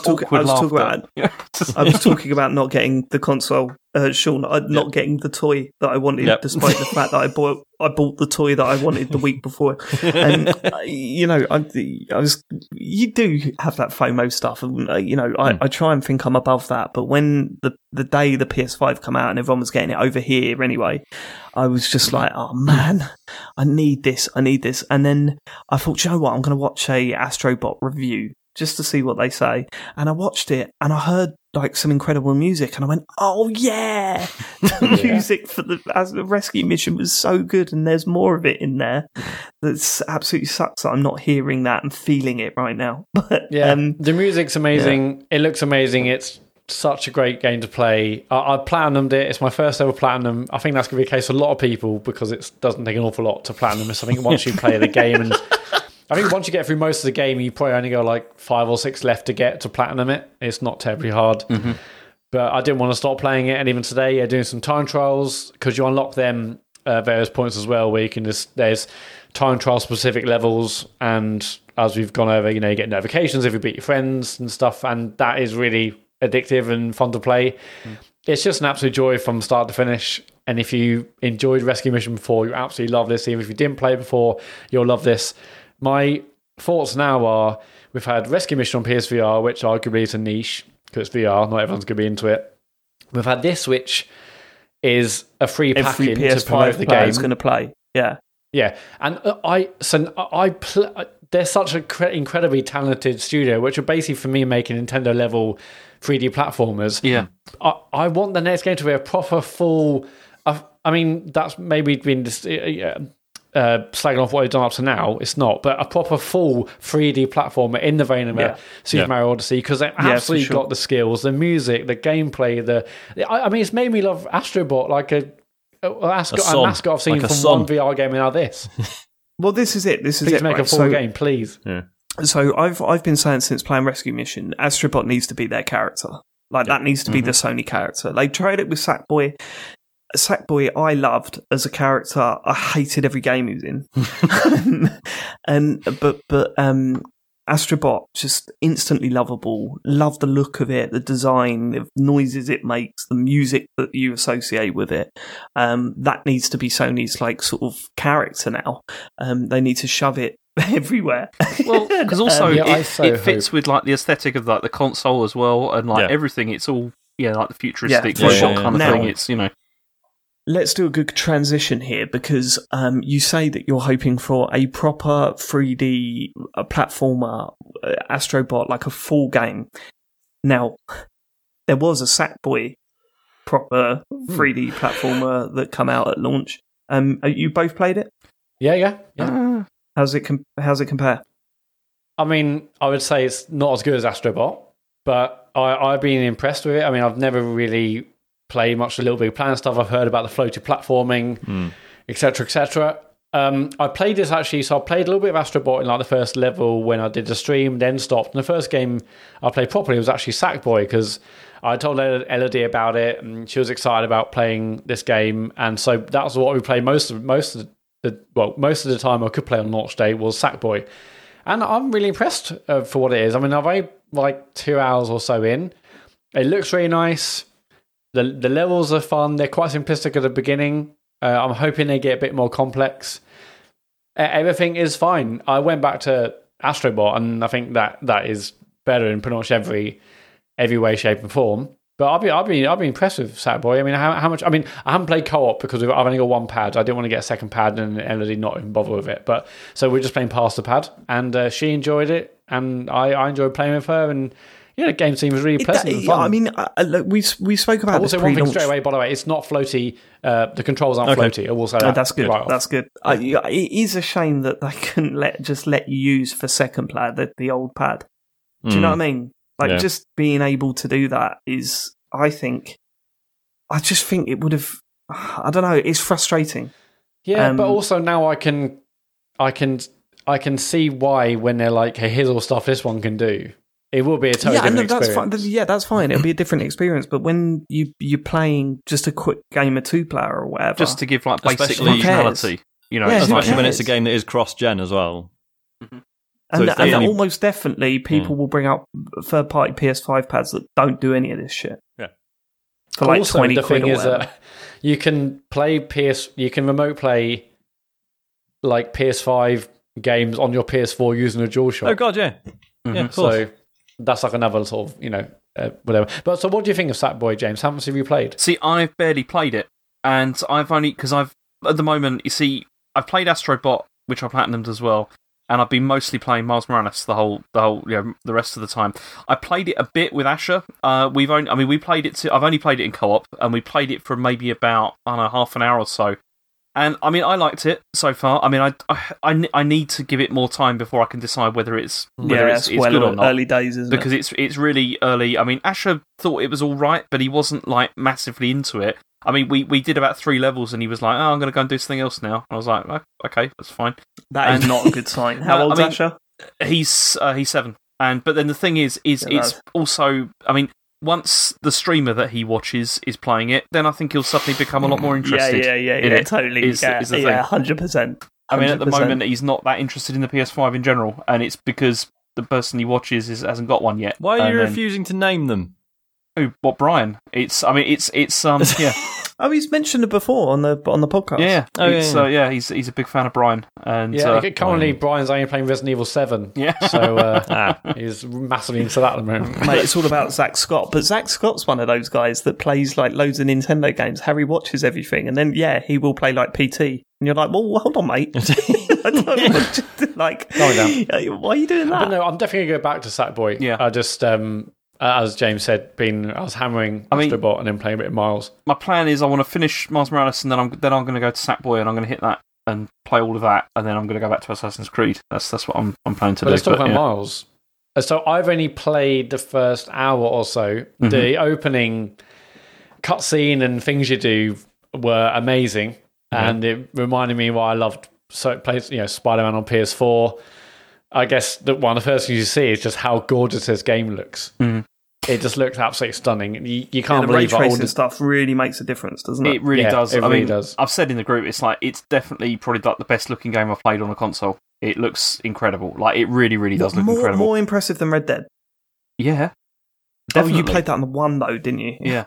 I forgot you played it in Big Book mode. But then also, I think the good thing about this is also, see, I played Spider-Man like over a year or so ago, and so coming into this, it felt fresh again, like playing it. I didn't feel like, I think if I'd have just finished Spider-Man, I think I'd feel a bit more sort of like, I've done all this, before this. This feels a lot more like, and the stuff that you're actually doing is quite similar to the main game, is it? Yeah, it's very similar, but it definitely feels a lot more streamlined. I mean, there's definitely less to do, but it feels like they figured out what was really good in Spider-Man. It's like, we're just going to do loads of that. And I kind of feel it's less of a problem, because what people might not know is that if you haven't played Spider-Man, it is way more story-based and story-focused than these games usually are. I mean, you do have these side missions, but there's so much of it that's just pushing you through the story, long, lengthy cutscenes, story-based missions. I wouldn't be going into Miles Morales thinking, I can't wait to see the new mission types. I'd be like, I can't wait to see where the story goes. Yeah. And so that I think is less of an issue for this. And that's what's really good about this, because Miles is a great character, and it feels, the story feels a lot more focused in this one as well. I mean, probably because it is a shorter game. I mean, I don't know how far I'm in. I think I've played it probably for about 4 or 5 hours or so. And so I feel like I'm probably about halfway, 2/3 of the way, or sort of, through it. That sounds about right from what I've heard. But it's still got all of the... it's about a 10-hour campaign. Yeah, 8 to 10, I think I've heard. It's about that amount. Although it depends on, because I'm also doing all the side stuff as much as possible as well, because that's been great. Like, even as with Spider-Man, even just doing the stuff like, finding like all the boxes you've got to open and things like that, it's fun because it's just nice to, cut around the city. That's the thing. And the new abilities that you get as Miles do like change things up quite a lot, especially in terms of combat and that kind of thing. You got the cat thing. I love that punch. It's brilliant. Yeah, like the stun punch, whatever it's called. I like that punch. Yeah. Have you got the cat thing yet? What was that? You got the cat? The cat. Oh, I haven't got a cat in the bag. No, I haven't. No. Oh, that looks so good. But it's also got too good. You got like how you can you can go invisible and stuff like that, which makes like the stealth stuff is good because it's like you don't it's really it's really well implemented in this as well. Oh man. That was the weakest part of Spider-Man. I hated that in the main game. But that's why I've not had to do that in this. Like, I've only had to do it once when I had to try and find some evidence, and all I did was you have had to do this in this. Okay. But you did it, but it's like, seriously, it takes like a minute like that. It's not like one of those... Yeah, I know, but then that's what annoys me. That's what annoyed me about the stealth in Spider-Man. It was easy, and it wasn't a problem. It was just, I was doing it just thinking, what is the point in making me do this? Yeah. Like, as I said, it annoyed me every time you met, what's her name? Mary Jane. And you took control of Mary Jane. It was like, okay, I'm going to be pushing over boxes. And like, you meet her and she goes, you won't believe what happened to me. And it was like 20 minutes earlier. And I was like, could you not just tell me? Could you just tell me? I sneaked in and I saw this. Brilliant. Fine. And then I saw something like on the floor. And I walked round it. I was all right. There was a toolbox. So I pushed it over, and the guy went over there, and I went round the other way. Brilliant. So what it was he stood here, and he was facing this way, and I needed to get... Yeah, and then they got the Miles Morales stealth bits, and I was like, oh, you can hack stuff. Okay, interesting. No, it's just basically pushing over a toolbox, but this time, the toolbox is a drone. But you see, that's the thing, because in this there's none of that. Like, they've removed all of that. There's nothing like that. The only stealth bit I had to do was where there was like a crime scene and the police were like, we don't want you to have a look at the evidence or whatever because we don't trust you. And so it's like, okay, I've got to find a way to have a look at the evidence without them seeing that I'm looking at the evidence. And that was it. That's the only bit of stealth I've had to do for the whole thing. I mean, if you choose to, when you're engaging like enemies and stuff, you can do it more stealthily. You can like try and hang people up and all that kind of thing, or you can just go in and just punch people a lot, and that also works. It's really up to you, how you want to play. And it's just, I don't know, it just feels so good. It feels so good to play. And so you playing back in that game? Are you playing in performance mode or pretty mode? That's the thing, because I was playing in fidelity mode like most of the time. And then just before we recorded... Infidelity mode, that sounds a bit... Go on. Joke, James, carry on. Okay. No, I wanted to show you working to class, actually, Sean. Yeah. So James said he was playing in space fidelity mode, but it sounded like he said I was playing infidelity mode. Do you know what? That was it's funny when you explain it, isn't joke. it? It was a very good joke. That was quite good. We all missed it. Yeah, you are the best. Yeah. Okay.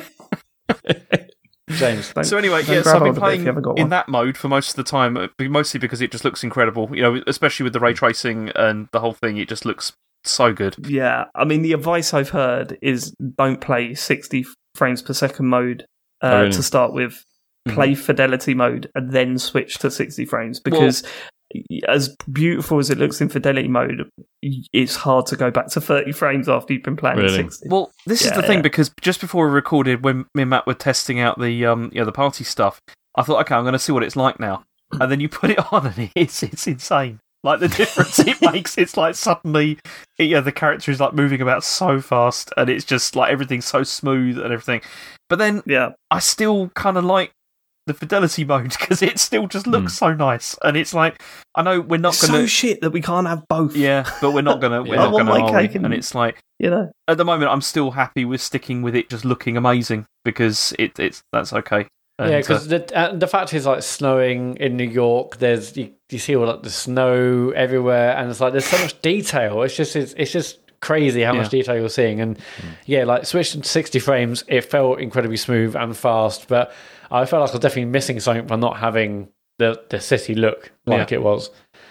So but I need to play more of that. I made like an hour or so in, but it was a great start, and I played that yesterday and day before, but a bit more yesterday, and Elodie watched, and then we watched Spider-Verse after that, and I woke up this morning, Elodie was watching Spider-Verse again. I watched Spider-Verse. It's all right.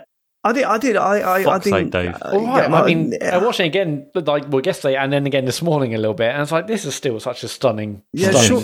What was it? Harry and I watched it after I finished Spider-Man because he watched most of that game with me. And I thought it was okay. I don't get the people going nuts over it, but then I'm not a massive Spider-Man fan, am I? So I guess no. I mean, I wasn't. When I played the PS4 game, I was like, "What a game!" And I love being back in it, and I'm excited to play more. Yeah, like I said, I mean, things only like 8 to 10 hours, so probably hopefully get it finished in a week. But I'm so glad to be back in that universe. It's fucking great. All right, sounds like the game I played is Bug Snacks. James, you played it. Can't wait to hear about this. See, I played a bit, but actually the children, like my kids, have played it much more than I've played it. Like, they played a lot of it. And they're very impressed and really, really are enjoying it a lot. But what did you think? Good? Yeah, are you worried though? Because all I've heard is that later on in that game gets a little bit dark. I mean, I know it probably will. I mean, the fact at the moment is that you're feeding bugs to the people on the island, and then their arm changes into a strawberry or a fry or burger or whatever. Yeah. In terms of gameplay, right now, in like the early 2 or 3 hours I played, you are meeting different people. They say, I want to catch a bunga, which is a burger-shaped bug snack. And each of these bug snacks you see, you have like a little thing to scan it, and it tells you what they like or don't like. And all of them have certain traits. So a bunga loves ketchup. You can pick up ketchup from these plants in the area, and you have a slingshot. So you pick up ketchup, and you can basically slingshot ketchup to certain places. And what you do is you also have a trap you can set up. So you throw the trap somewhere nearby. In a bunga's case, you can basically shoot ketchup on the trap, and the bunga will just like go bunga, bunga, bunga, bunga, and run over to the trap, and you've got it. But there are other different ones where they need to do certain things. Another mission later on is like, you can catch a bunga again, but you can't use the same technique. You've got to have them knocked out or dazed. So to do that, at first I was squirting ketchup on the wall, and the bunga would run over to it, but nothing would happen. I was like, that's a bit weird. I really thought a bunga would just bomb over to the wall and knock itself out, and I can catch it. That wasn't working. I would spray ketchup everywhere, nothing's really working. But I saw a second one a bit further away, and I thought, okay, maybe if I spray them both, they'll run into each other. So I had to lead one from one part of the map to another part. I had to catch up from another part to get the second one. And basically, they bumped into each other. They're knocked out. I threw the trap down and I caught it. And there are other little cool things. There's another bug snack, which I can't remember the name of it, but it hides in bushes. It doesn't really leave bushes unless something else hits it. So again, I shot ketchup over to that bush. The bunga smashed into the bush and the other one burst out and I caught it. So far it's about trying to work out the traits of these different bug snacks and how you can catch them. Ultimately, you get a mission from someone saying, I want these. You go catch them, you feed them to the person, you move on. Is it fun? So it's quite simplistic so far. Like I said, I made like 2 or so hours in. One of the criticisms I've heard is people said, I really hope it gets more complex with loads of different things happening at once, and you've got to really have a bit of a chain of do this to do that, to do this to do that. I hear it doesn't really go to that complex level that some people might want. Fine by me. Yeah, so far, it's like pleasant, it's like funny. There's definitely a hint of darkness to it. I'm not sure if it ever fully gets there. I don't know because I'm really very early on. But there's definitely a hint of, this isn't just a kid's game or a game which is light and fluffy and these animals are like burgers and fries and strawberries. There's definitely an undercurrent of what's some the real of us have been meaning of saying this? that for months, mate. Yeah, the first I've heard of it. So I'm enjoying it for that. It's simple and it was free. So I think I'll definitely keep playing. I think Eddie would rather be playing Sackboy than playing Bug Snacks, but I'll definitely keep playing it. I reckon it'd be quite fun. And it is quite funny. Even me and Eddie trying to work out how do we get this bunga and what does that mean? And each time you see a new Bug Snacks, that's quite funny. That's it's a play on fries. It's a play on this and that. And the dialogue's quite sharp. It's quite funny. It's pleasant to read and pleasant to see someone new in the world and what are they going to be after? What do they want? And I'm enjoying it. It's simple, but the mechanics are fun for the moment. Well, okay. As I said, Rachel and Ash are really liking it, but I need to go back to it. I sent you a recording, Dave. Did you not get that? Or did you just ignore it? I obviously, my life has been hell for the past 3 or 4 days, so I've been missing a lot of stuff, but I listened to it this morning and I really liked it, of Rachel's opinions on Bug Snacks. Yeah. And then I went, I'll have to reply to that and say I really liked it, but then suddenly I was chasing Amazon about parcels not being delivered and, and things that I need. So that's been my life recently, but I did really enjoy that. I wish we could do something with that, but nothing to do with it, is it? It was my own private podcast that I got to listen to. I quite enjoyed it.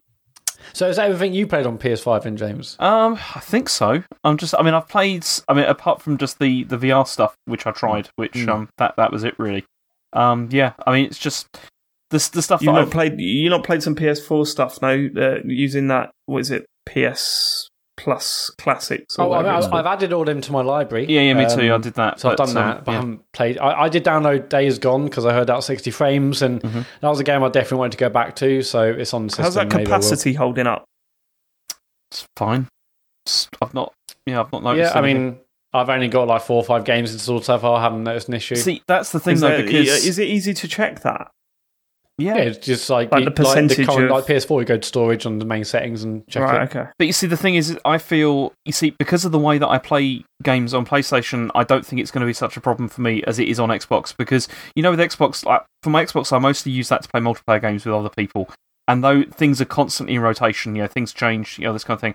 Whereas with the PlayStation, it's mostly my single-player game, my single-player machine that I play stuff on. And I'm only going to have like 1 or 2 things on there at a time that I'm playing at that time. And then when I'm done, I'll just delete them and then I can re-download them later. Also with Xbox, you've got Game Pass games you're constantly downloading. Exactly, yeah. It's a different thing. Yeah. So I don't care so much about the storage space on this as I did on Xbox. Okay, cool. All right, one thing that I noticed today, there was a Miles Morales update.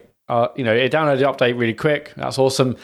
And I was thinking, I wonder what the updating is like. Because the thing with PlayStation that's always annoyed me is that you're like, okay, got a massive update for a game, God of War, whatever. It's like, okay, well, the download might take a while. And then you forget, after it downloads this, then has that stupid thing where it copies the download. God, is it still do that? Did that for miles. Of course, I was it still does that, yeah. I'll watch this because it's an SSD. It'll probably fly by. And it was like 28%, 29%, 30%. I was like, I kind of thought it'd be quicker than this.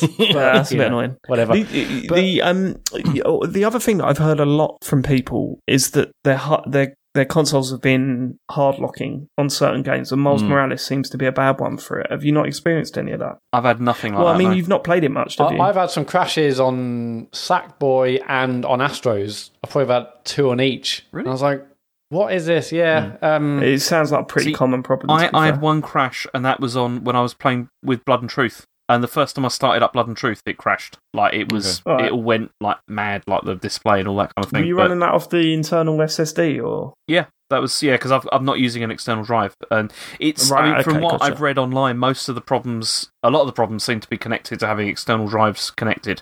Yeah, but obviously that's not the case with Miles Morales, exactly, is it? Because that can only be run off the SSD. But, overall, my first week or so of PlayStation 5, I've absolutely loved it.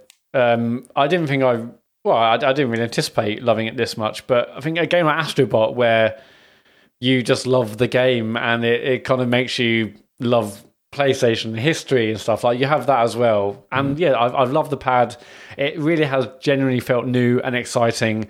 And I said in the last week's show, the Xbox Series X will undoubtedly be the console I play way more than my PS5. That's where I play online. Or Game Pass, that would probably be my main console for most things, but this has felt really exciting and new and different, and the experiences where, yes, I could have played Miles on PS4, but there's games like Demon's Souls, which I haven't got yet. I'm excited to get that, and the pad and Astrobot, it has just felt new and exciting, and like this is a really exciting console launch that I wanted. I didn't really get with Xbox, because that's not the strategy they're going for. I understand that, but this... I'm so glad I've got this. I'm so excited about it. I think that's what helped me the most in my roller coaster of emotions throughout the week. That I want a PS5. If I could afford it right now, I'd buy one. Right? There's no doubt about that. I need furniture first before I start doing stuff like that. But it's big enough for the whole family to sit on, Dave. That's a good point. We could double it up as a table. And look at James. I know you can't see him on the podcast, but James is sneering at the screen there.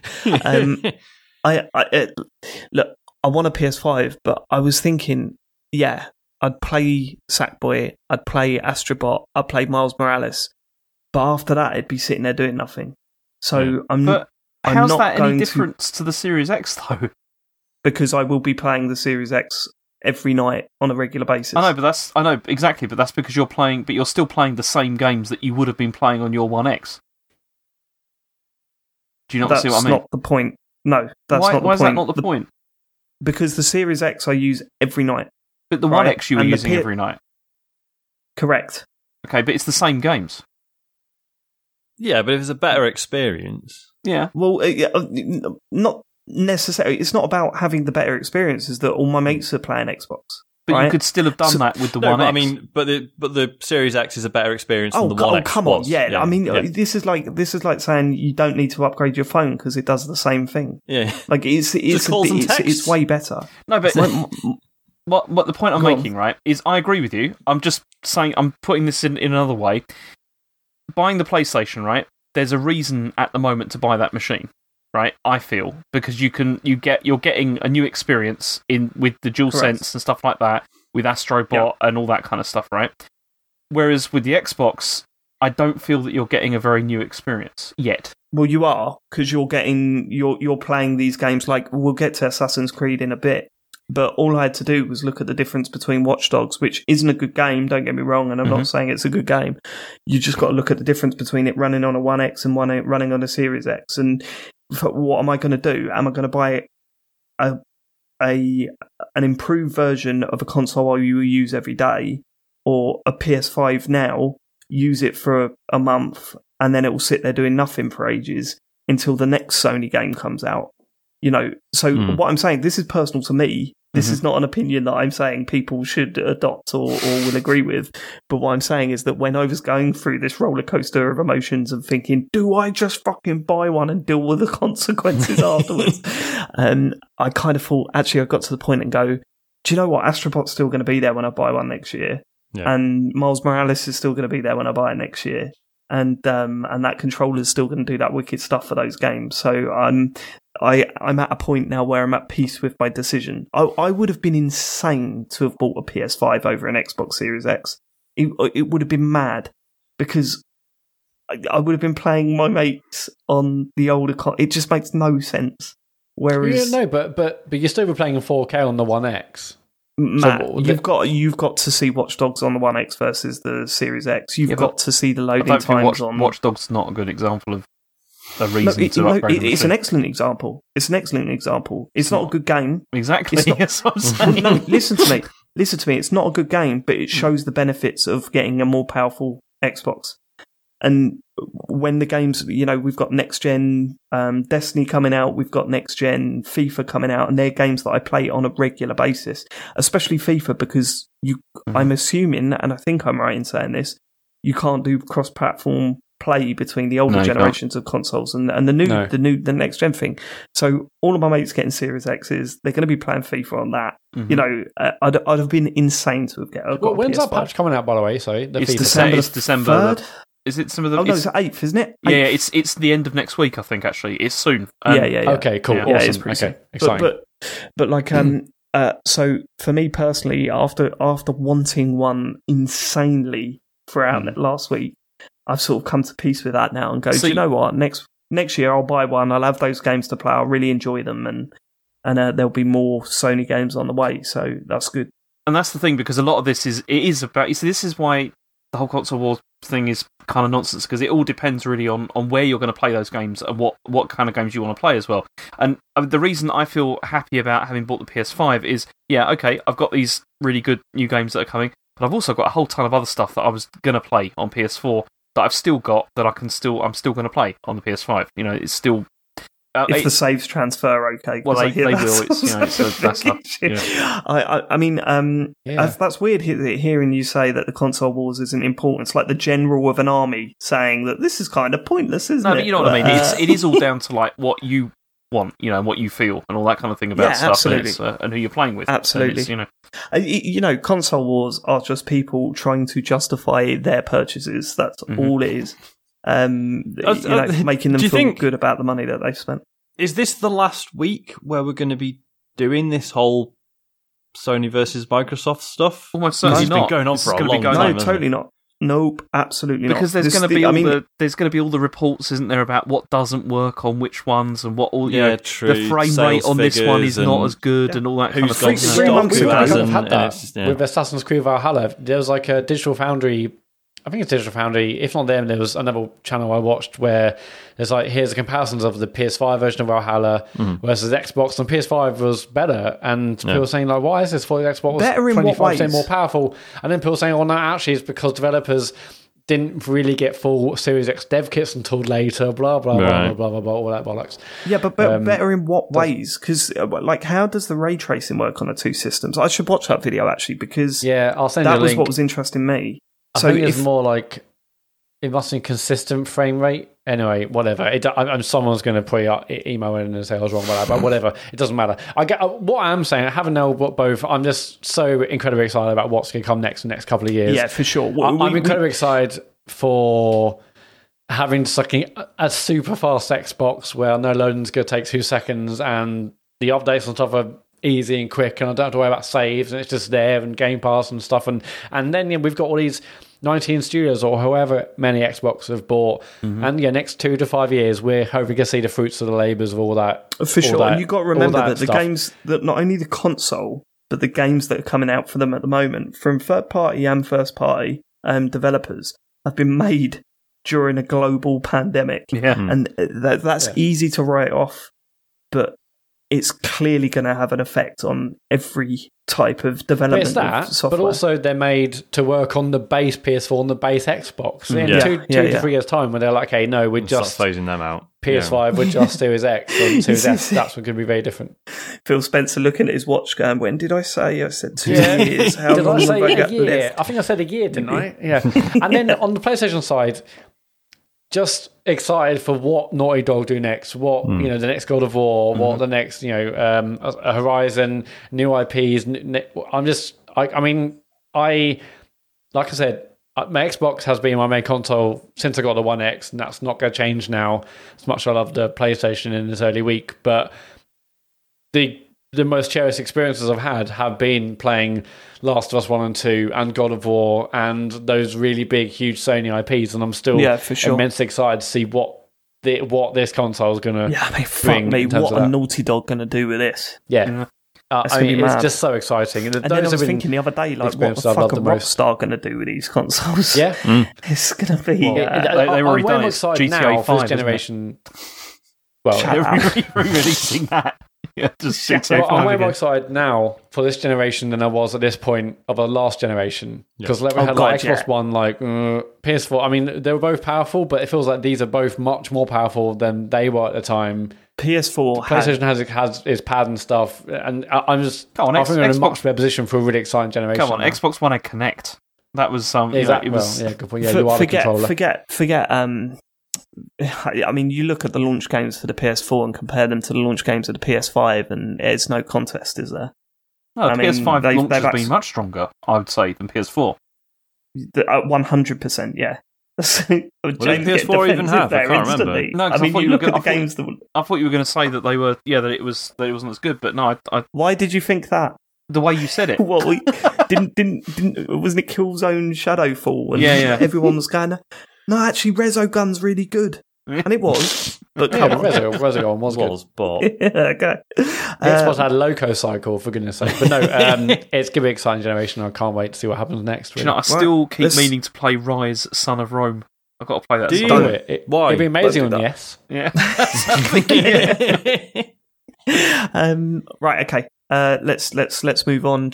Matt, you've got Super Mario Bros. 2 down. Do we need to talk about that for long? No. I mean, I have been streaming the Mario games. First one, loved. I got, it was tough at points. Second one, started saying, what the hell is this stuff? Streamed it for 2 Sundays now, and I think I'm done with it. I just can't be bothered with it anymore.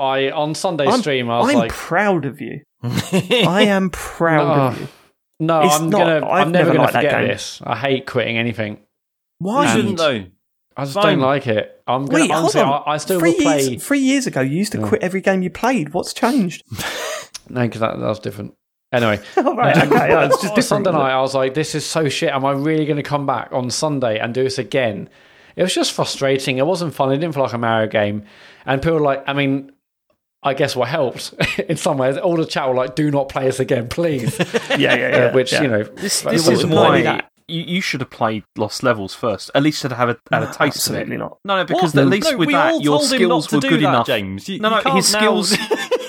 His skills were good enough after finishing like the first one to at least have had a go at it, to see what it was like. And at least it feels like an actual Mario game, They weren't. Yeah, I just and Matt, that's not having a pop at you. They weren't. That Lost Levels is a joke. It's not. Come on, it's not. It's right. Okay, Matt. I don't want to spoil it, but are you going to play Lost Levels? No, probably not. That's right. There's warp pipes that take you back to previous worlds. There's also mushrooms that kill you as well. Is the other thing. Oh wow. Okay. It's awful. But the exciting thing is, and I thought you're about to start one of the best. Yeah, I'm going to play Super Mario. Because I was thinking, I was saying on stream, and I said to you in the WhatsApp group after, I was like, can I really quit Super Mario Bros. 2 and it's like, I allow myself to go on to 3? Surely I don't get to have pudding if I haven't finished dinner. But, enough people in the chat said, and you said, just fuck it, just move on. And everyone says the third one is incredible. Yeah. So, Look, you had that moment with Super Mario Bros. 2, and that's all you needed. To look at it and go, what the fuck? It's a curio, but you don't have to. Yeah. So this Sunday I'm going to play Mario Bros. 3, and I'm really immensely excited about that. That's Super Mario 2 done. And, there was that age-old argument, isn't it? That some people prefer 3 and some people prefer World, right? Yeah. Is that right? Yeah, definitely. Is that a thing, or are you thinking of World? There is an Yoshi's argument Island? about that. Definitely. Is that okay? But they're both crackers. But I don't think World's on this. No, it's not. This isn't All Stars plus World, but World is on the SNES. Where do you stand on this, Mac, Dave? Because for me, it's World. I still think World is better than 3. I've always said World as well, but but I can see why people say free as well. So I'm not like, yeah. So is World not playable on Switch? It's not in this. No, it is. No, it is. It's not part of All Stars, but it's its own. It's just a separate. Cool. It's just a separate thing. Right. Okay. Yeah, cool. I'll play free on Sunday. I'm excited about that. That's all I'm playing this week. James, did you have anything else? Only Assassin's Creed Valhalla, but you're going to talk about that, I think, as well. Yeah. I'm looking forward to talking about it. Yeah. You've not been playing Andromeda, James? Again? You've not been playing Andromeda? No, I've stopped that for the moment. Drop that. It's I stopped it because the PlayStation. Had to stop that because he started a rerun of the Phoenix Wright series. So. If only. Go on. So how far into it are you, James? Assassin's Creed Valhalla. I'm not anywhere near as far into it as you are because I've only played it for probably about 2 or 3 hours. I think. I'm not very far. Oh, so have you left for a new location yet? No, I've not done that yet. Okay, I'm close to that, I think. But yeah. Have you seen the title screen yet? No, I haven't. That is mad. That is mad. Literally 4 hours after I started playing, the title screen comes up. It was bizarre. At least it's not like Death Stranding though. Like they just keep showing the title sequence repeatedly. Don't slag off Death Stranding. So I'm like 6 hours in, and I've never liked an Assassin's Creed game, and admittedly, I haven't played that many of them, but I've played ones that people were going, no, this one's really good, like Black Flag, and I hated that. And I played, was it Odyssey was the one I played? Origins and Odyssey. Origins was Egypt, and then Odyssey was Greece. Does that help? Yeah. Yes, so I played the Greece one. Yeah, I played Odyssey, okay. Right? And I hated that. And then everyone was going, Valhalla's great, and I was thinking, I'm not so sure. Started playing it, and I was like, no, this is notably better than the ones that I've played previously, and that is largely down to the story. Like, the story's basic as fuck, revenge, betrayal, all of that sort of stuff, all in the opening cutscene. And you go, okay, I get why I hate these people, and not only that, the voice acting and the writing is a huge step up from previous Assassin's Creed games that I've played. Some of it is a bit cringy, but it's nowhere near as bad as the previous one. Certainly nowhere near as bad as Watch Dogs. So yeah, I've been really enjoying it so far. I think it looks absolutely incredible in places. It's got a combat system that is basic and a little bit just. It's weird. It feels like there's a lot of quality in some areas and other areas just need a big brush up, it certainly doesn't introduce the mechanics of an Assassin's Creed game that well.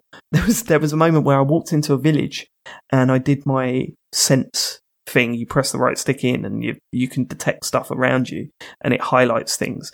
And loads of people around me were like red.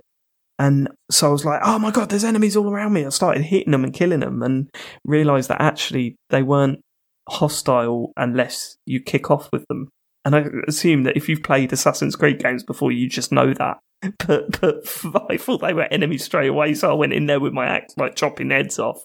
And the whole village turned on me. What was that phrase that Kane and Rince love?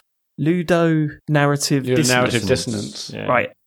This is the ultimate for that. It's hilarious, and it's probably like actually reflecting what Vikings are like. But there's a bit where you're setting up a camp, and someone in your camp used to have a shop, and now they don't have a shop, and they go to you, look, I need materials, I need money, I need stuff. We need to build a shop so I can actually start work in this village.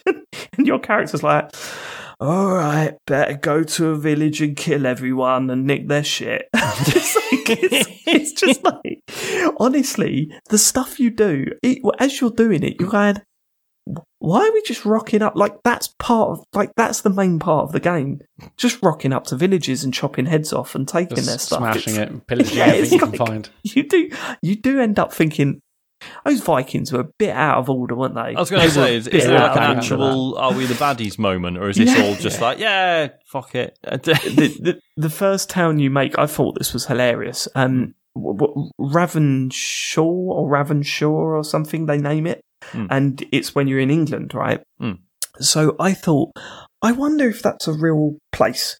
So I looked it up, and it is. It's a real place with the same name in the same spot that you are in the map in the game, right? And I thought, that's really clever. And then I read that Ubisoft said, oh no, that's a massive coincidence. We just called it that, and then we saw there was a village. We were notified that there was a village of the same name in that area. And I thought, are you trying to get round some sort of weird lawsuit here? Yeah. Because there's no way that that's true. Yeah. There's no way that in the same location. Because there's loads of other towns named after real ones, right? There are recreations of real towns. Yeah, I've seen like Doncaster and stuff. Yeah. And... Mate, London's in it. I can't wait to go to London. Just to have a little look around and see what that looks like back then. But yeah, I think a large portion of... Dave, sorry, I don't think the den's going to be in it, by the way. It fucking better be, mate. I know you're doing Watch Dogs and the Getaway. I'll go there, smell flat. No, then they won't be in this one. Why? It wasn't that long ago. That's the road I was walked down. No, it's not. Harry guessed that this was during 1666 when he was watching me playing it for 5 minutes, just wandering around. I went chopping heads off. But he was like, is this during 1666? Because he's learning about the Great Fire of London at the moment at school. And I was like, a little bit before that, mate. But yeah, I think... Look, part of it is the fact that when it looks nice, it looks utterly incredible, and I've been enjoying that. And part of it is that the story is very basic, toned down. There's less of this, the brotherhood, and it doesn't go into, like, I felt whenever I played the game as, who was like the big character in the early Assassin's Creed games, James? Desmond. That's you. Desmond, right? During that period, it felt like I could not wrap my head around the history of the games. And this one certainly feels like a standalone thing. But I say that there is a bit where you go back to the future, and you kind of like, if you did, you're going to make a Martin McFly joke. Yeah, that's still got that. Yeah. Oh, I thought that stuff was. I haven't played these games, but I had heard or assumed that stuff's just not in it at all these days. No, what's great? What's great is that if you didn't know about the Assassin's Creed history and you just started playing this, like, it doesn't explain it. It's just a cutscene in the future, and you're just like, what? What? And that stuff is dialed down, right, compared to what it was. Oh, yeah. Even by sort of because I have not played it. That seemed like the most interesting stuff. Like, wow, what are they going to go to the future?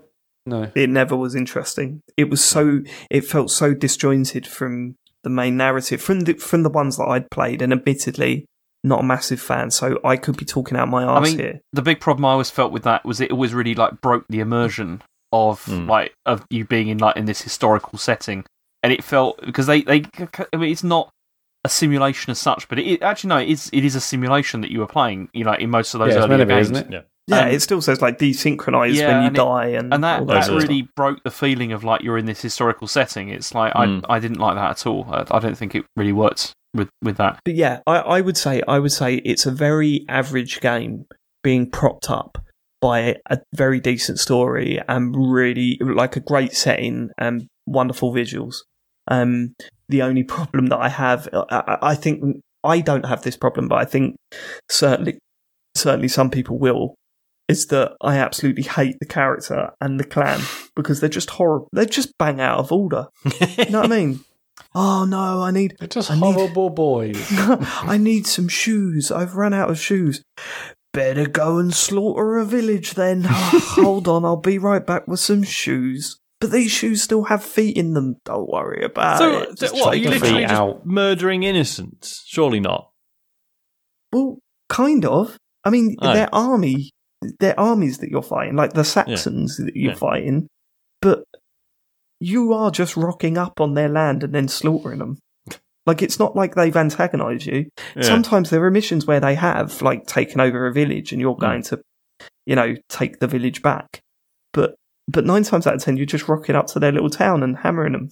It's just like, happened quite a lot throughout history. I know it's accurate. It's just 100%. But as a piece of entertainment, and you're playing as this character, there's no. I suppose it would be bullshit if he had a conscience. If he was "Hey man, this is not cool." It's just a strange setting to pick. Let's talk it out. Yeah, it's just a weird setting to pick, like, because that stuff is unavoidable. Certainly for the setting, it's just, I don't know, seems odd. Like every previous Assassin's Creed game, it's like you've got, even when Black Flag, for example, you're a bit of a rogue, but you end up doing the right thing or whatever. But I don't know. Yeah, it just seems odd. This one you're chopping heads off. Yeah. just to nick their shit. What do you think of the combat, Dave? Because I was really not very impressed by that at all. I thought the combat was serviceable. Okay. The combat's serviceable. It does the job. I mean, you're not enjoying the fighting, but you're not hating it either. You're just getting through it. I mean, some of the weapons, one of the weapons I've got at the moment is just awful to use. I don't know why I'm using it. Well, I know why I'm using it because it's more powerful than the other ones, but it's like, I don't understand who thought this was a good idea. So with your axe, it's fine. You press the button and you chop away. But I got this like mace thing at the moment, and what you need to do is your first hit takes a longer time to wind up. Right. And then once you've hit once, you can hit in rapid succession, right? It's like a minigun, I guess. It's that sort of thing. But the problem is the animation to wind it up is way longer than the attack animations for the characters. So there's certain ones, like I did a boss fight with it, and I was like, I have not got the time to wind this up to get my first hit in before they've activated their attack animation. I've been hit. So it's like, or had to dodge, which breaks the animation in the first place. So it's like, that's really just frustrating. But I'm going to crack on with it because I'm enjoying it on some level. The upgrade tree is hilarious as well because you don't even really look at what you're upgrading. You get like points constantly, and you're just like, fuck it, that one. That's making me more powerful. Fine. And it feels like I can just mainline it.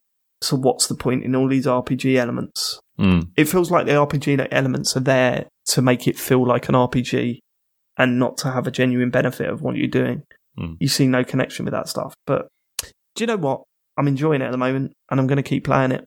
So it's doing something right. It's certainly better than even Watch if it's like a 60, 70-hour core mission campaign, you'll still... I ain't going to get to the end of it if it's that. Oh, okay. But I'll keep playing it until I get tired out. I'm planning to go back to it as soon as I'm done with all this PlayStation stuff. I'm going to go back and play it, I think, because yeah, for sure. It's got a dice game. What are you guys playing it on then? Are you should love that. both Xbox or? Sorry, Sean, what do you say? What's that? I'm playing Xbox. So what are you both playing it on?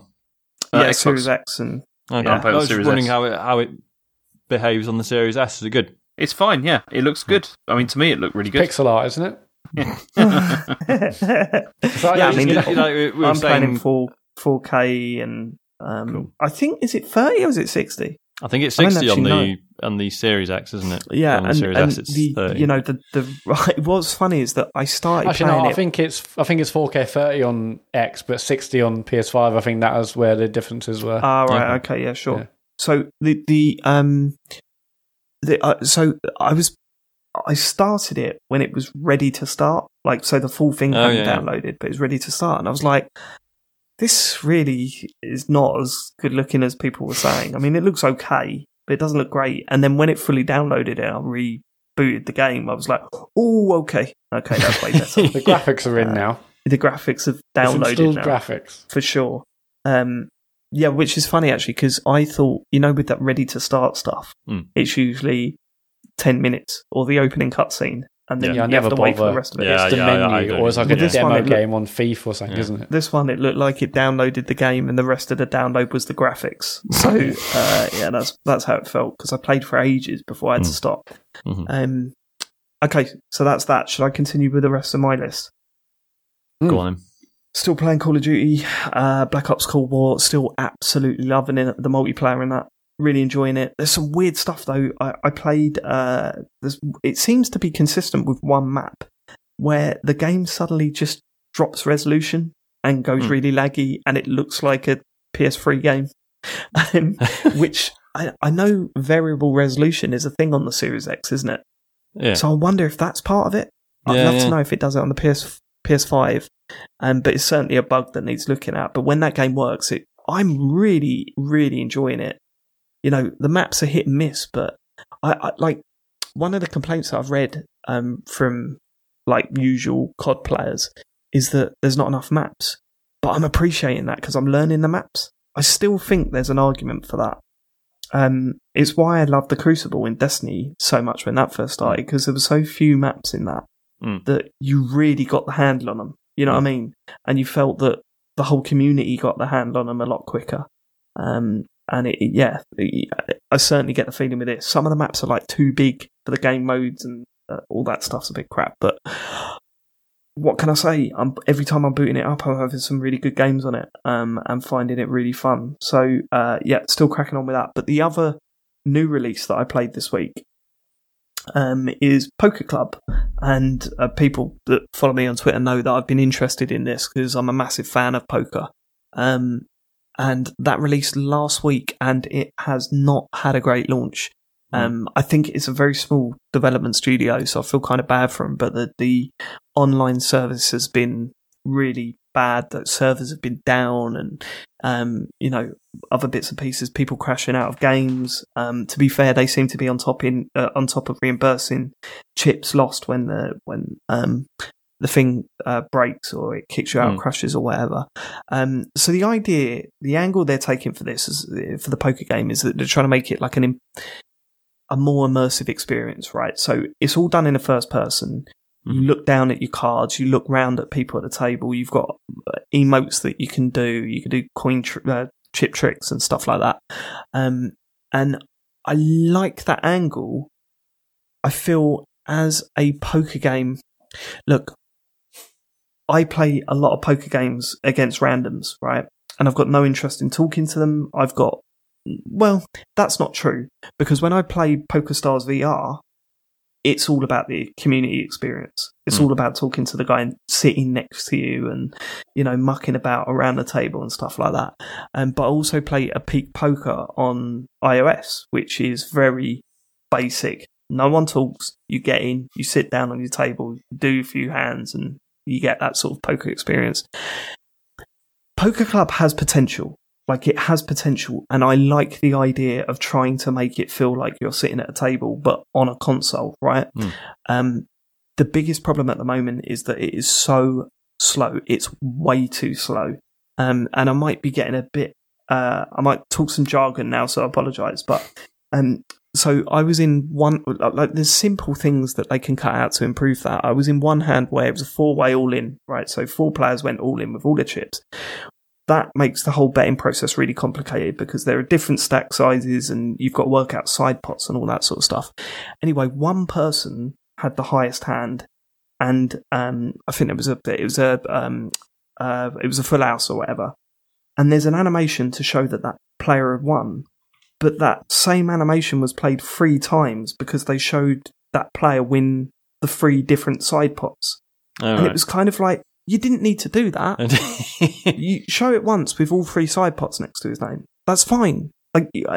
There's also a real big delay between a hand finishing and the next hand being dealt and stuff like that. And so I streamed a little bit on our Twitch channel just as a tester to see if it would work. And to be fair, while I was just concentrating on the chat stream, I was chatting to the people, the viewers and stuff. That was fine because I would occasionally look up. It was my turn. I'd make my move and then go back to chatting. So I think when we do, and we're planning to do a 4-player tournament, right, on this game, on Twitch, I think that'd be great because when you play with your friends, when you play poker with your friends, it's a slow experience because 9 times out of 10, people are just chatting, drinking, getting beers, going to the toilet, stuff like that. It's a slow experience. When you're playing against strangers who you're not necessarily talking to, I mean, I could probably play 6 to 7 hands in a Peak Poker, probably more, in the time that it takes to do 1 hand in Poker Club. And that's, it's just really frustrating because I'm not talking to these people. It makes you do stupid things as well because you're sitting there, you get dealt like a not a great hand. Like, say you got a Jack 7 offsuit, right? You look at those cards and you think, I would fold instantly on that, on every poker game that I played, right? It's not strong enough for me to go in. But because I don't want to wait for the whole hand to go round before I can play again, I tend to just go, oh, fuck it, let's see what the flop's like, And that's not giving the poker experience. I know a peak poker doesn't give you the poker experience because you're not socializing, you're not sitting in front of people, and it is very mechanical, and you're pre-judging your moves before you make them, and it loses that. But at the same time, this loses it in a completely different way. Now, that's not to say it can't be improved. I think over time, if they work on it, if they get the speed right, and if they get the servers sorted, this could have a very bright future. It's certainly the most prominent poker game I've seen on these consoles. Yeah. But they need to work on it a lot, I think, to get it to that point. So I'm hoping that they put that effort in to get it to be a snappy, fun experience when playing with randoms. As I say, I think the stream's going to be great because we're going to be chatting amongst ourselves anyway. So fine. Yeah, that'll work. So fine. But I think actually doing it against randoms, which is where you'd be spending the most of your time, I don't think it's that great. And I also don't quite understand the business model for this game. And this is, like, I'm way out of my league here. They've obviously made the decisions that they have for a reason. At Peak Poker and unbelievably PokerStars VR, because PokerStars VR is one of the best, more, different poker games, than other than just looking at a top down of a table and playing your hands. They're both free, right? And the way they work is that if you lose all your chips, you can usually just wait for the next day to get more chips. I think it's like an 8-hour in PokerStars VR. There's an 8-hour time delay, and then you get to spin a wheel, and that'll give you some chips to get back into the game. Poker Club is £20, right? And if you run out of chips, what they do is they put you. I've not been in this situation, but what I've heard is that there's cashless tournaments, right? So you're in like the salt mine tournament, if you want to call it that. The problem with that is that obviously people are just going to go all in constantly because who cares? Because why not? All in, and then I get my chips at the end of it if I win that. It's like that's what they call bingo in poker, where you don't even look at your cards. You just just put all your chips in. So I don't know how easy it is for them to be able to sell this, and then so there's loads of customizable stuff, right, for your character. But you have to unlock them by leveling up, and then you buy them with chips after that. Oh. And I just kind of think that sort of stuff is so much better when it's microtransactions and stuff like that, which I know James is probably flipping out hearing that, but it's better than having in-game currency that you're limited to on a game that you've purchased. It kind of feels weird. So I think if this was to come to Game Pass or something, it needs to find that audience. It needs to build that community. But I think it would kind of be a shame. It would sort of be a shame if they did that now, because I don't think the game's ready properly for a mass audience. I do think it's going to get there though. And I really do suggest you keep an eye out for our stream, because I think that's going to be a lot of fun. So once you run out of chips, you do the other tables and just win some chips. Until you win some, yeah. Yeah, and then you can get into the proper cash games and the cash tournaments.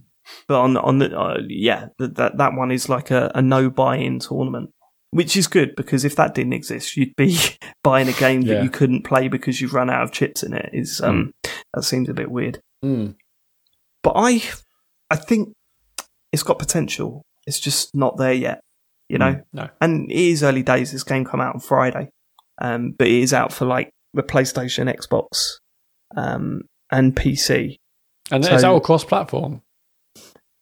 It's cross-platform play, yeah, which means that you apparently they couldn't get in-game voice chat to work because of that.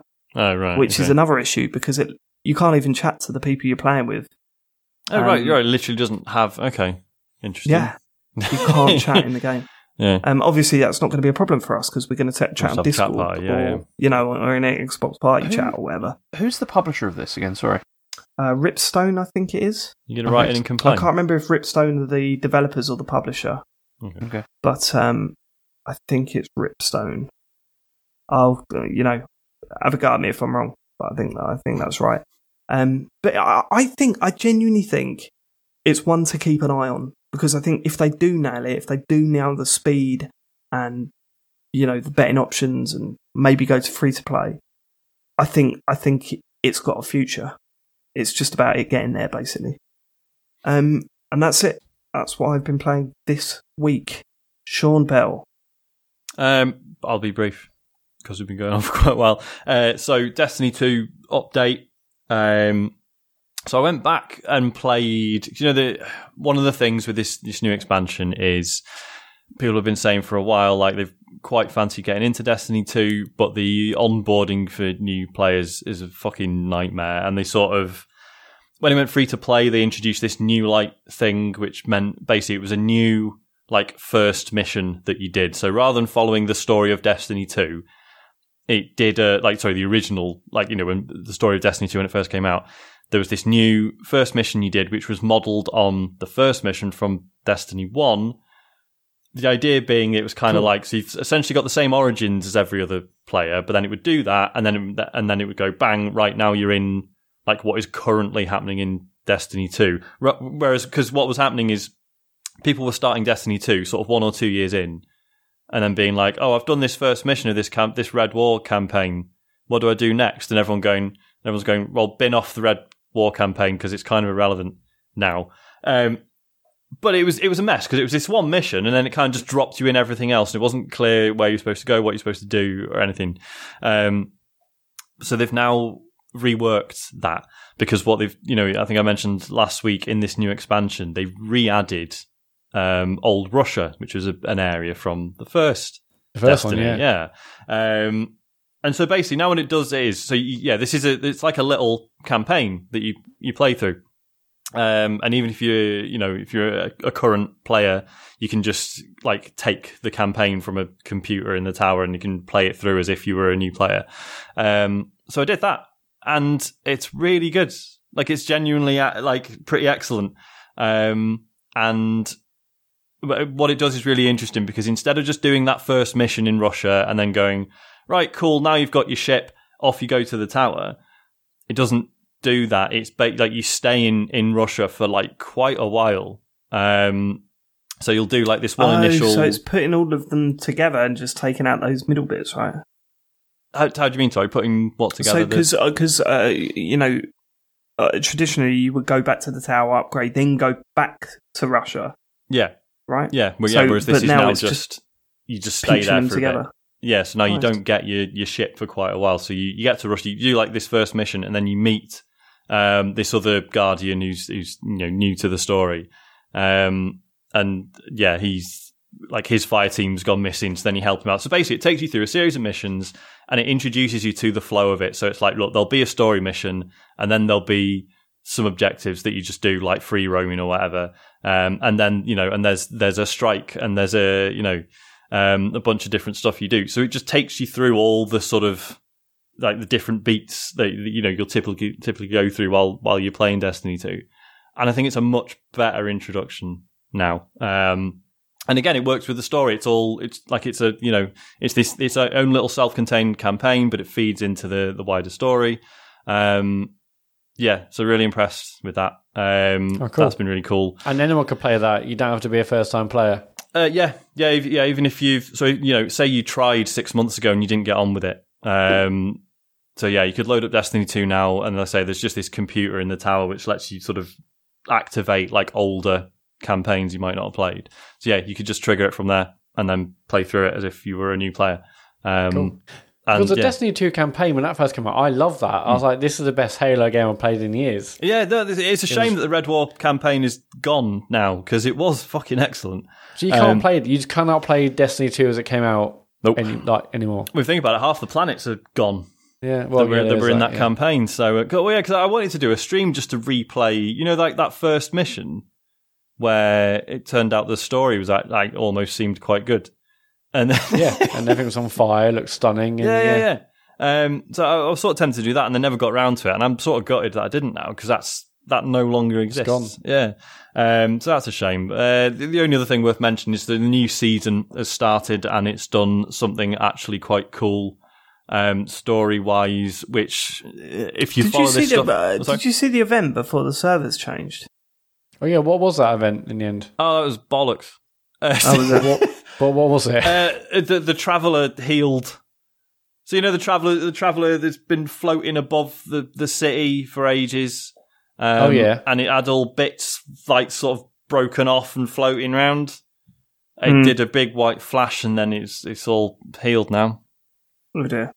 I think there was like a little story mission you could do as well that people said was quite cool, but I didn't stay up to. Was it better or worse than the one that I did? Yeah, that one that I streamed.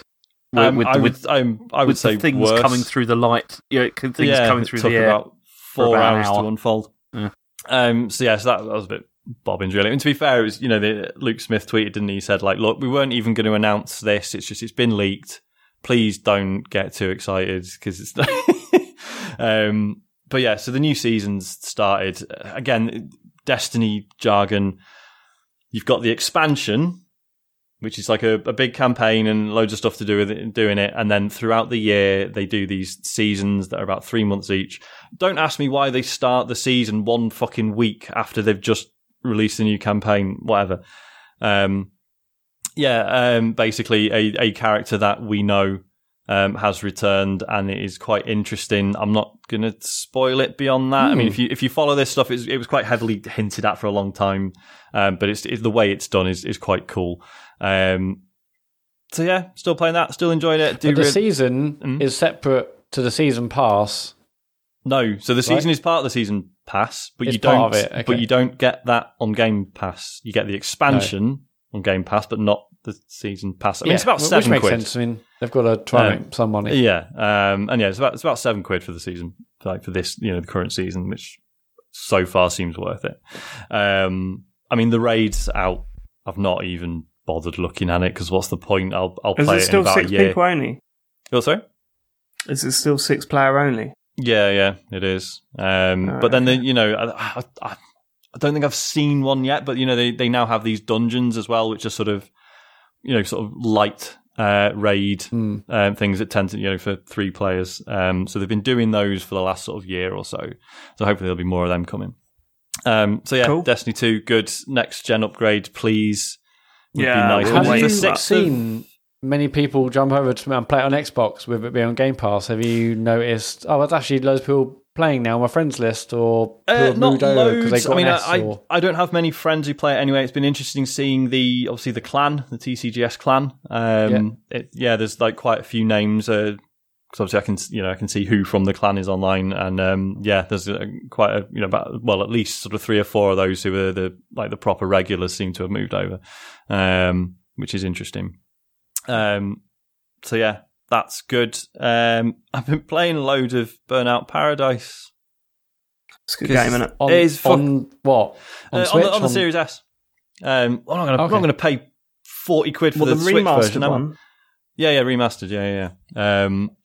Yeah, obviously not a huge amount to say about it other than it's not really aged, has it? It's still really good. I mean, it hasn't. It hasn't. I think some of the stuff in it hasn't aged particularly well. Some of the whole racing point to point always ended up in the same spot and stuff. I thought it gets tiresome a little bit quickly. But no, I mean... Go on, sorry. No, go on. I was going to say how different you got the city and then there's sort of the countryside up in the sort of the north area of the map, and it's cool that there are different environments, but you have so few interesting choices to make once you're out of the city, don't you? Yeah, the country bit is a few winding roads, isn't it? Yeah. But no, I mean, it's still incredible. It's still really good fun to play, and as I said, it's like really good for kids. Isaac absolutely crash, loves it puts you in the middle of the road again, no problem. And the crashes look cool. I miss Burnout. I do. It's because I was thinking like if I going back to it, because we've said before, because obviously there was years where we were like, why aren't we getting another Burnout Paradise? Like it was so good, and they've not Criterion haven't been allowed to make anything similar since. And then Forza Horizon sort of picked up that baton to an extent, but the crashes are good, aren't they? I do like making the cars crash. I want a Burnout 2 style Burnout game. See, I joined at 3 so I never played I always the first preferred two. the earlier one. Yeah. Personally. Yeah, I mean, Burnout was incredible, don't get me wrong, but Burnout 2 did it for me. That was the one. People rate Revenge and Burnout 3 Takedown, was it called? Yep. Takedown, yeah. Yeah, I remember the first one. I played that on the GameCube and thought that was great. So I'm a I big love the Burnout first fan. couple. I kind of fell out of the loop by thinking Paradise was really, really good, but it never truly got me like... You didn't have a like 360 then, though, did you? Well, no, but I played the first couple, but... Yeah, no, but I mean, the Burnout Paradise on the 360 was like a match made in heaven. That was so good. So that game. good. Yeah, it was so good. Yeah, I'm everyone's I'm playing fairly it. sure I did play it when it came out on 360. I think I did You have didn't it by get 360 then, till later. That was quite I early. I think... I'm fairly sure I played it when it all came out, but it didn't really grab me. Nah, there's no way you played it when they come out. You would have been on with us. Well, I did play with you a little bit. I just didn't really do much for it. Didn't do it, Shawnee, but no, it doesn't matter. That's bizarre. Okay. All right. What else you got, Sean? The last one is a game called Carto, which is it's on Game Pass. I think it's on Switch, definitely on PC as well. I'm playing on the Series S. It's an indie game where you are basically this girl on like 2D environment. And I mean there's a story which won't get into. Basically the hook of it is you press Y to bring up your map screen, and the map is made up of these square tiles, and you can move them around, and you pick up extra tiles, you can rearrange them. It's kind of like if you've ever played Carcassonne, the board game, which I'm sure you're all big fans. Oh yeah. So you've got all these tiles with, so one might just be grassland, but then on one edge it's got a forest or a bit of, like water or whatever. So you got to match them up. So if, one tile's got water on one edge, then the tile that connects to it has to have water. So they've got to be continuous. So you're rearranging these tiles, and essentially, so when you rearrange them and then you go back into the world, and then you're running around on this rearranged map that you've just changed. That sounds great. It's a really smart hook, right off the bat. And then the things it does with it are really cool, because it's, there is a story, which so far has been fine. But the real joy in it is, every time you go to a new tile of the map that you've just placed, there's usually like another tile to pick up, and then you're sort of like, right, well, how can I fit this in? And that's a puzzle in and of itself, because you might get a new tile and think, all right, hang on, it's got a forest there, lake there, grass there. In order to fit that, I need to rearrange this tile over here. And you sort of, constantly sort of moving stuff around to incorporate more and more of these tiles. And then you'll start meeting characters, and this one guy will say like, oh, I can't find my house. Like, all I remember is, I lived on some grasslands to the east of this other house. So then you make sure you rearrange it so that you've got a tile with grass on it that's next to this other house. And then bang, his house appears. And then he's like, brilliant, found my house. Or, you might be looking for a character and someone will say, oh, well, she always hangs around in the big forest. So then you look at, you might have these 8 or 9 tiles. Hang on, I've got 4 of these with bits of forest on them. So let's rearrange everything so that all the forest pieces are together to make the biggest possible forest. And then the character appears, and you talk to them, and that progresses the story. And it's all stuff like that. People just saying like, oh, well, it's in this place, or it's near this field, or these bushes, or whatever. And then you having to rearrange things to sort of create that. And it's wonderful. It's just so much fun. That sounds really satisfying. Yeah, it's great. And it's just beautifully presented, lovely soundtrack and visuals and everything. It's just, I'll keep it brief because I know we've been recording for a while, but it's proper good. I've had it downloaded since it came out on Game Pass. I must have seen some people talk about it. It's been a couple of weeks, it hasn't great. it? I haven't been back to it, but it sounds wonderful. Yeah, really nice. That's it. Cool. For me. Nice. Right, well, let's keep the questions brief, because... really sorry, everyone. If you sent some in, I apologise, because I'm going to get to do a couple, aren't we? I mean, let's start with Colin Ross Wilson on Twitter.com, who's actually sent us 4 questions in, which is quite unfair that I'm reading this out, but whatever. It says, hi to my friends at TCG. Yes. Yeah, well, they're all good, and they're all quite short answers, I think. Okay, cool. I have a few questions for you all individually. I hope I'm allowed to have more than one question. Borderline.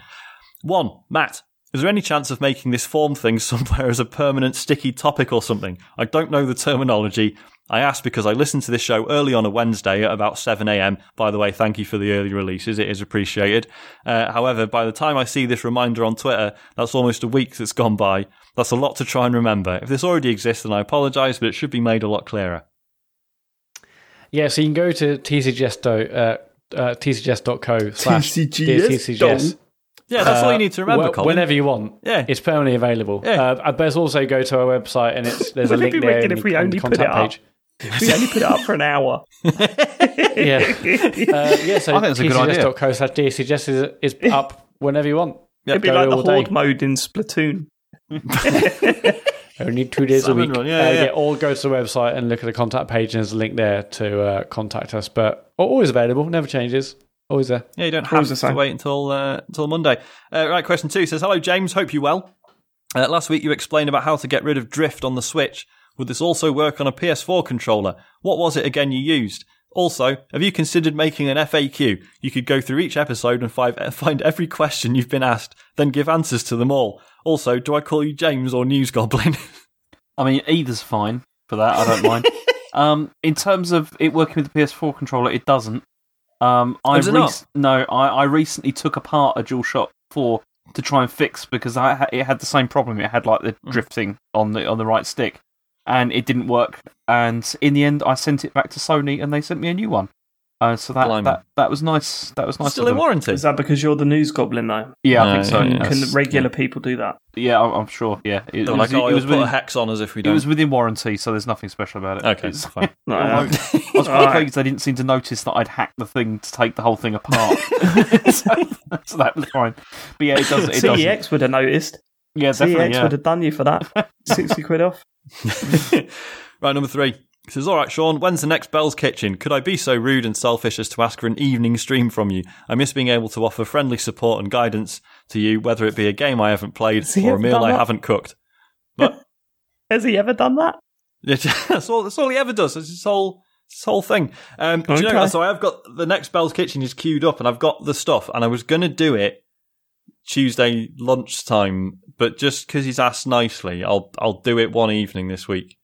Do you want to know what I'm making?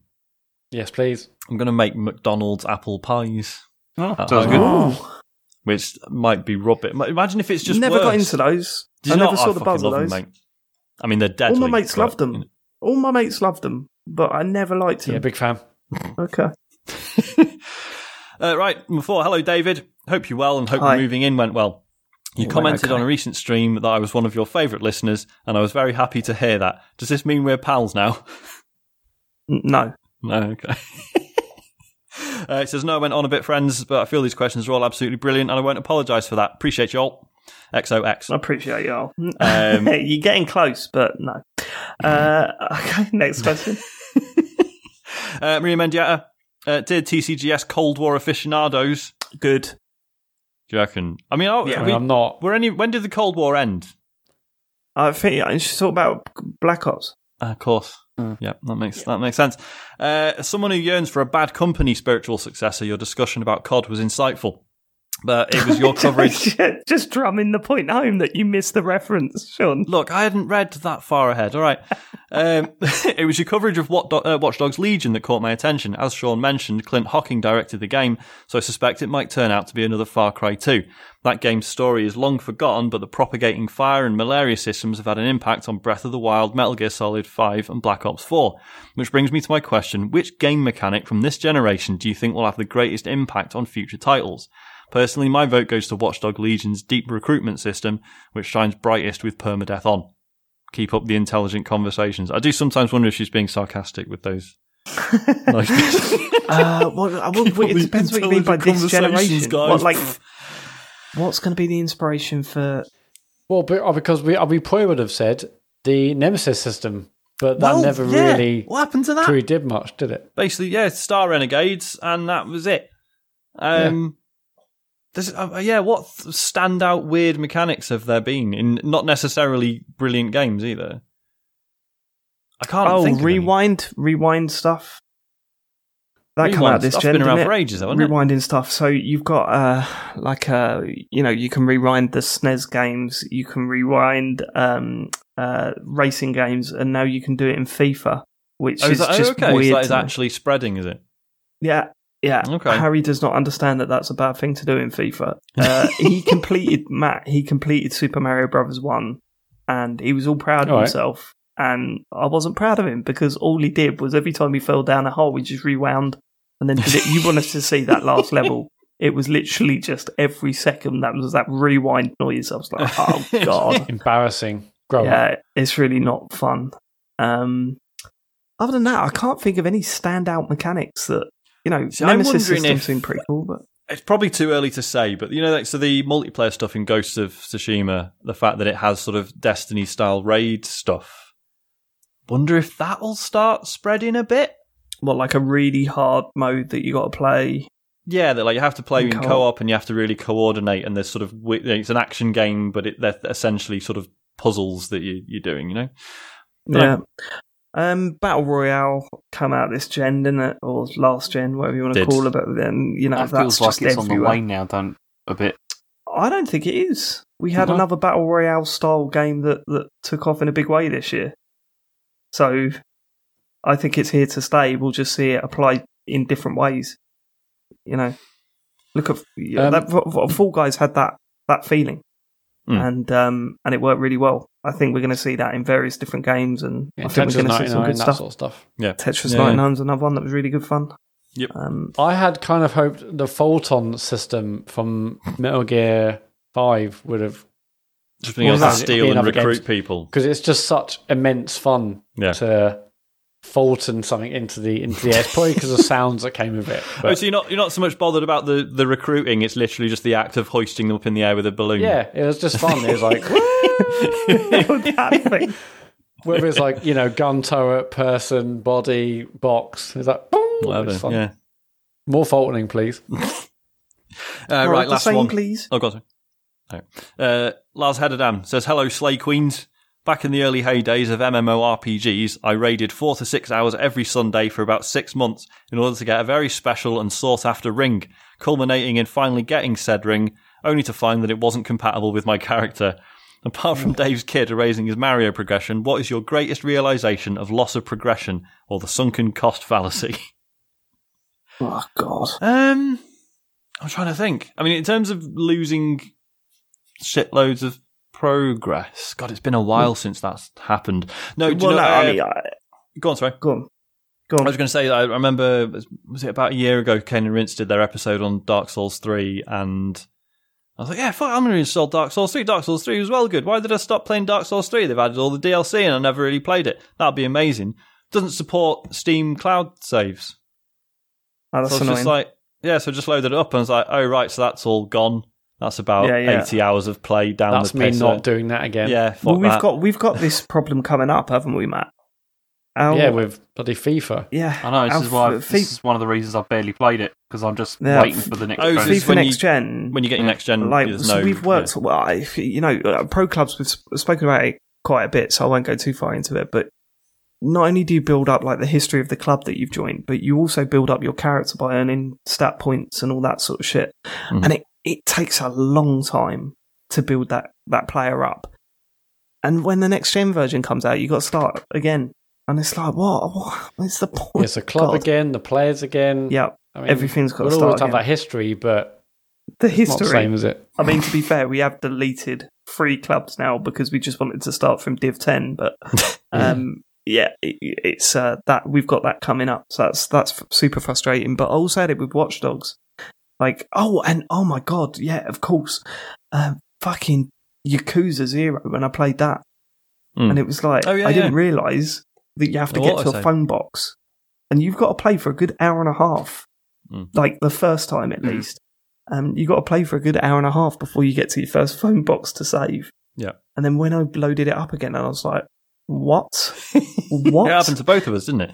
I mean, the good news is, because a lot of that first hour and a half, if you're just skipping through the text, You actually doesn't take too long, but it's... Hasn't this been a big problem with what's it called, with Watch Dogs and Assassin's Creed, though? Because I think I've heard quite a few people have said they've had lost save progress. Assassin's Creed's fine, man. You just manual save. It's fine. I've not had that problem at all. Watch Dogs, I had it a lot. I had to play the opening to that 3 times, and there was a mission that I did where it just didn't save me completing that mission. And I just thought, why is it 2020 and it's not doing that shit? There's no excuse for manual saves like that anymore. Yeah. I'm sorry, there's none. You can't justify that at all. Or even the games that are like, when you try and quit and it's like, are you sure you will lose on the save progress? And that gives you no further clue as to when the last save was, or No, they need to sort that out. Even if you save and then straight away like, I'm a hound, but I had just saved a second ago, right? Yeah, but you might lose. What happened in those 2 seconds? You're going to lose that. That's I think. Please tell me when my last save was. I think all games should employ the Nomad Soul save system. That was. It's a classic. Perfect. Yeah. Like limited amount of save. The rings. Yeah. Magic rings. Yeah. Find the rings. Okay, are we done? Are we done for this week? We're done. That's enough. Matt, socials. Yeah, so this Friday, James is continuing Alien Isolation. Did a stream on Friday. Haven't seen the Alien yet, but that is coming, I assume, this Friday at 9. This Sunday at 8, I'm playing Super Mario Bros. 3. I'm very excited to see what that game's about there, both on twitch.tv/TCGSco. If you miss them live, you can watch them on our YouTube channel. Just search for TCGS on YouTube. If you've got Amazon Prime, you've got Twitch Prime Gaming with that, 1 free sub every single month. Please go over to our channel. We really appreciate your free monthly subs. We're on Patreon, of course, patreon.com/TCGS to get exclusive podcasts and talks over. Our website is tcgs.co, and this Friday, it's Black Friday, and there's a 1 day only 25% off everything offer at the store this Friday. So is there any profit left TCGS after that? Merch, should we get anything 25% cheaper? I'm going to buy probably a 3rd hoodie. Yeah, I think I'm going to get something this year, but make sure you get your TCGS gear in time for Christmas. Even though we did get for the whole family, like brilliant for loved ones, brilliant for. The hoodies are really nice. It's worth pointing out. I wear a lot of hoodies. They're especially nice. To get one of those. Yeah. I bought one of those for Chem for a birthday. Never wore it. She never wears it. Just take it to EGX and throw it out into the crowd. Yeah, but did it have thousands of pictures of her face all over it? Well, I also bought her one of those polo ones, and she refused to wear that because she said she felt like an employee. She didn't like it. She is. We will catch you next week on another thrilling episode of the Computer Game Show. Thanks for living it. We'll see you later. Goodbye. Can next week not be 3 hours? Goodbye. Goodbye. Goodbye. Bye.